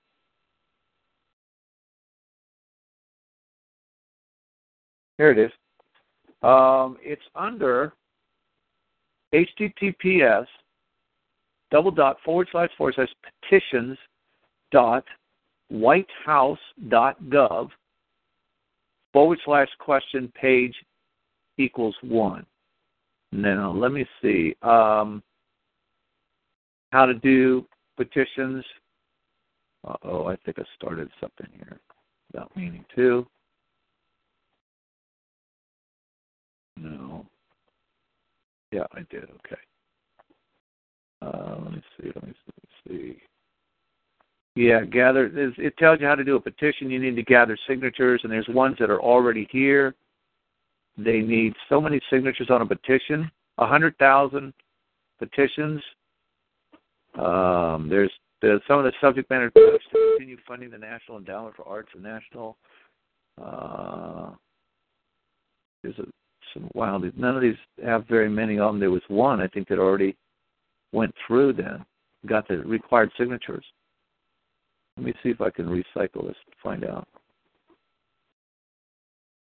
You can create your own petition, which I will be doing. So this is, and they really are looking at this. Let me go back so I can see how I got here. Because they have, there's more. Here we are. Here are the big ones. All right, here's the ones they already have. Sign a petition. Immediately release Donald Trump's full tax returns with all information needed to verify emoluments clause compliance. Ooh, and they've got their $100,000 goal. Wow, they got $607,000 on that one. Divest or put in blind trust all the president's business and financial assets. Oh my God, they got $196,000. Preserve the National Endowment of the Arts and National Endowment for the Humanities. $180,000. Donald Trump resigned as President of the United States in violation of the emoluments clause. Release your tax returns, $103,000. Do not defund the NEA or NEH, $98,000. They're almost there. Repeal the NAFTA. That's got $94,000. Let American farmers grow hemp once again to create jobs and rebuild the rural economy. That's got $71,000. Demand Trump administration add LGBT rights, climate change, and civil rights back to list of issues on whitehouse.gov site. That's only got $63,000. That's on its way. America first, make Netherlands second because they requested it. That's got $56,000. I don't understand that one. Let me see. Restore and maintain accurate science-based information on climate change to the White House website. $28,000. Amnesty to Cubans stuck in transit that left Cuba prior to January 12th and are in limbo in Mexico. That's $15,000. Boost the American economy through climate action. $19,000. Repeal the 1986 Hughes Amendment. $15,000. Bring Nikki Musar, whoever that is, and current MIT student from Iran back to U.S., $11,000. Investigate Hillary Clinton for crimes committed against the people and government of the United States. Do you believe it's only got $9,000? Oh, my God. So, and the rest have below $9,000. So that's kind of an interesting one. Clearly, it seems that the, as we call them, the libtards are making use of these petitions and not the rest of the people, which is kind of dumb, although most of us don't know that this is here, so I'm letting you know. Let me see where it goes here. Oh, my God, it even has changed the law putting financial strain on many disabled veterans. That was the original petition that I looked at. Let me see if I can recycle that one. That's only got 95. That's got 95 to go. And there's again. I'm trying to find there's a home site because you can actually get the live feed. It's kind of cool. I'm trying to find it for you here.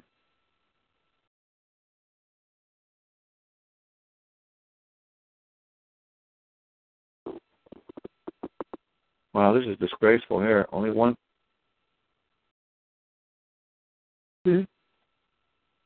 1,625 signatures. Restore education as a constitutional right and protect medical freedom. Only 1,625.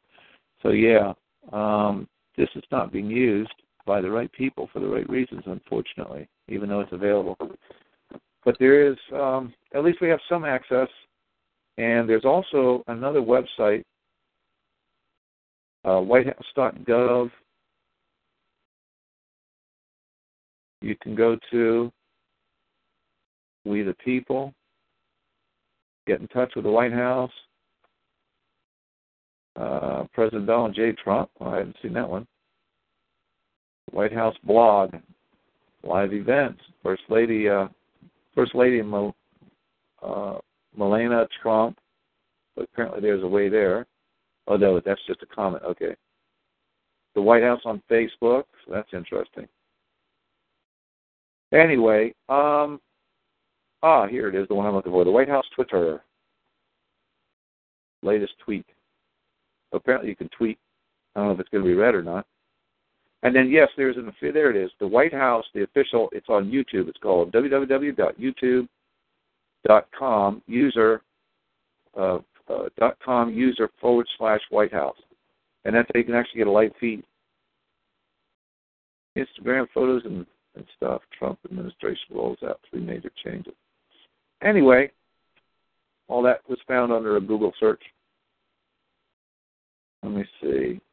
I think we're winding down. Let's see what's on here. You ran one off.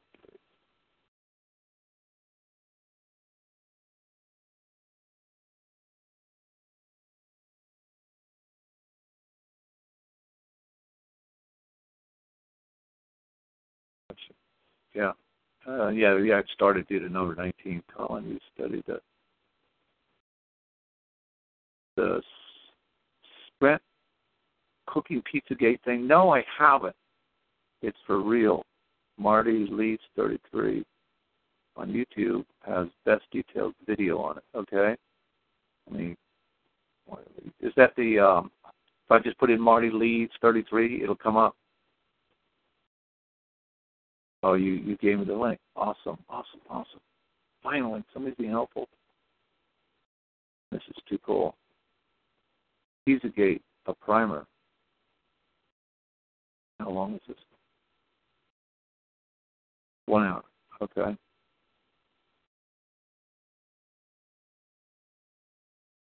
I'll have to look into that. Thank you.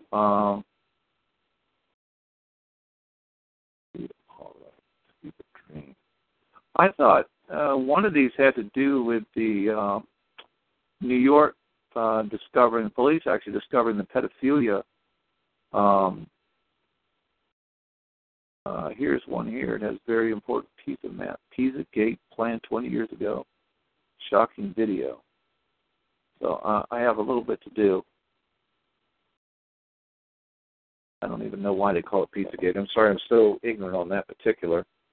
But I will look into it. See what else you're saying here.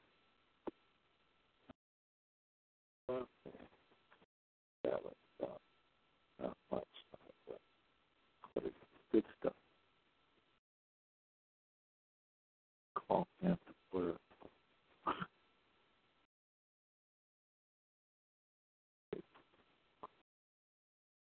Yeah, I have to agree with you. It's not these. I'm going to repeat what you just said. These chats aren't for personal opinion, to debate, to prove yourself correct. Just put good information so we can all use it.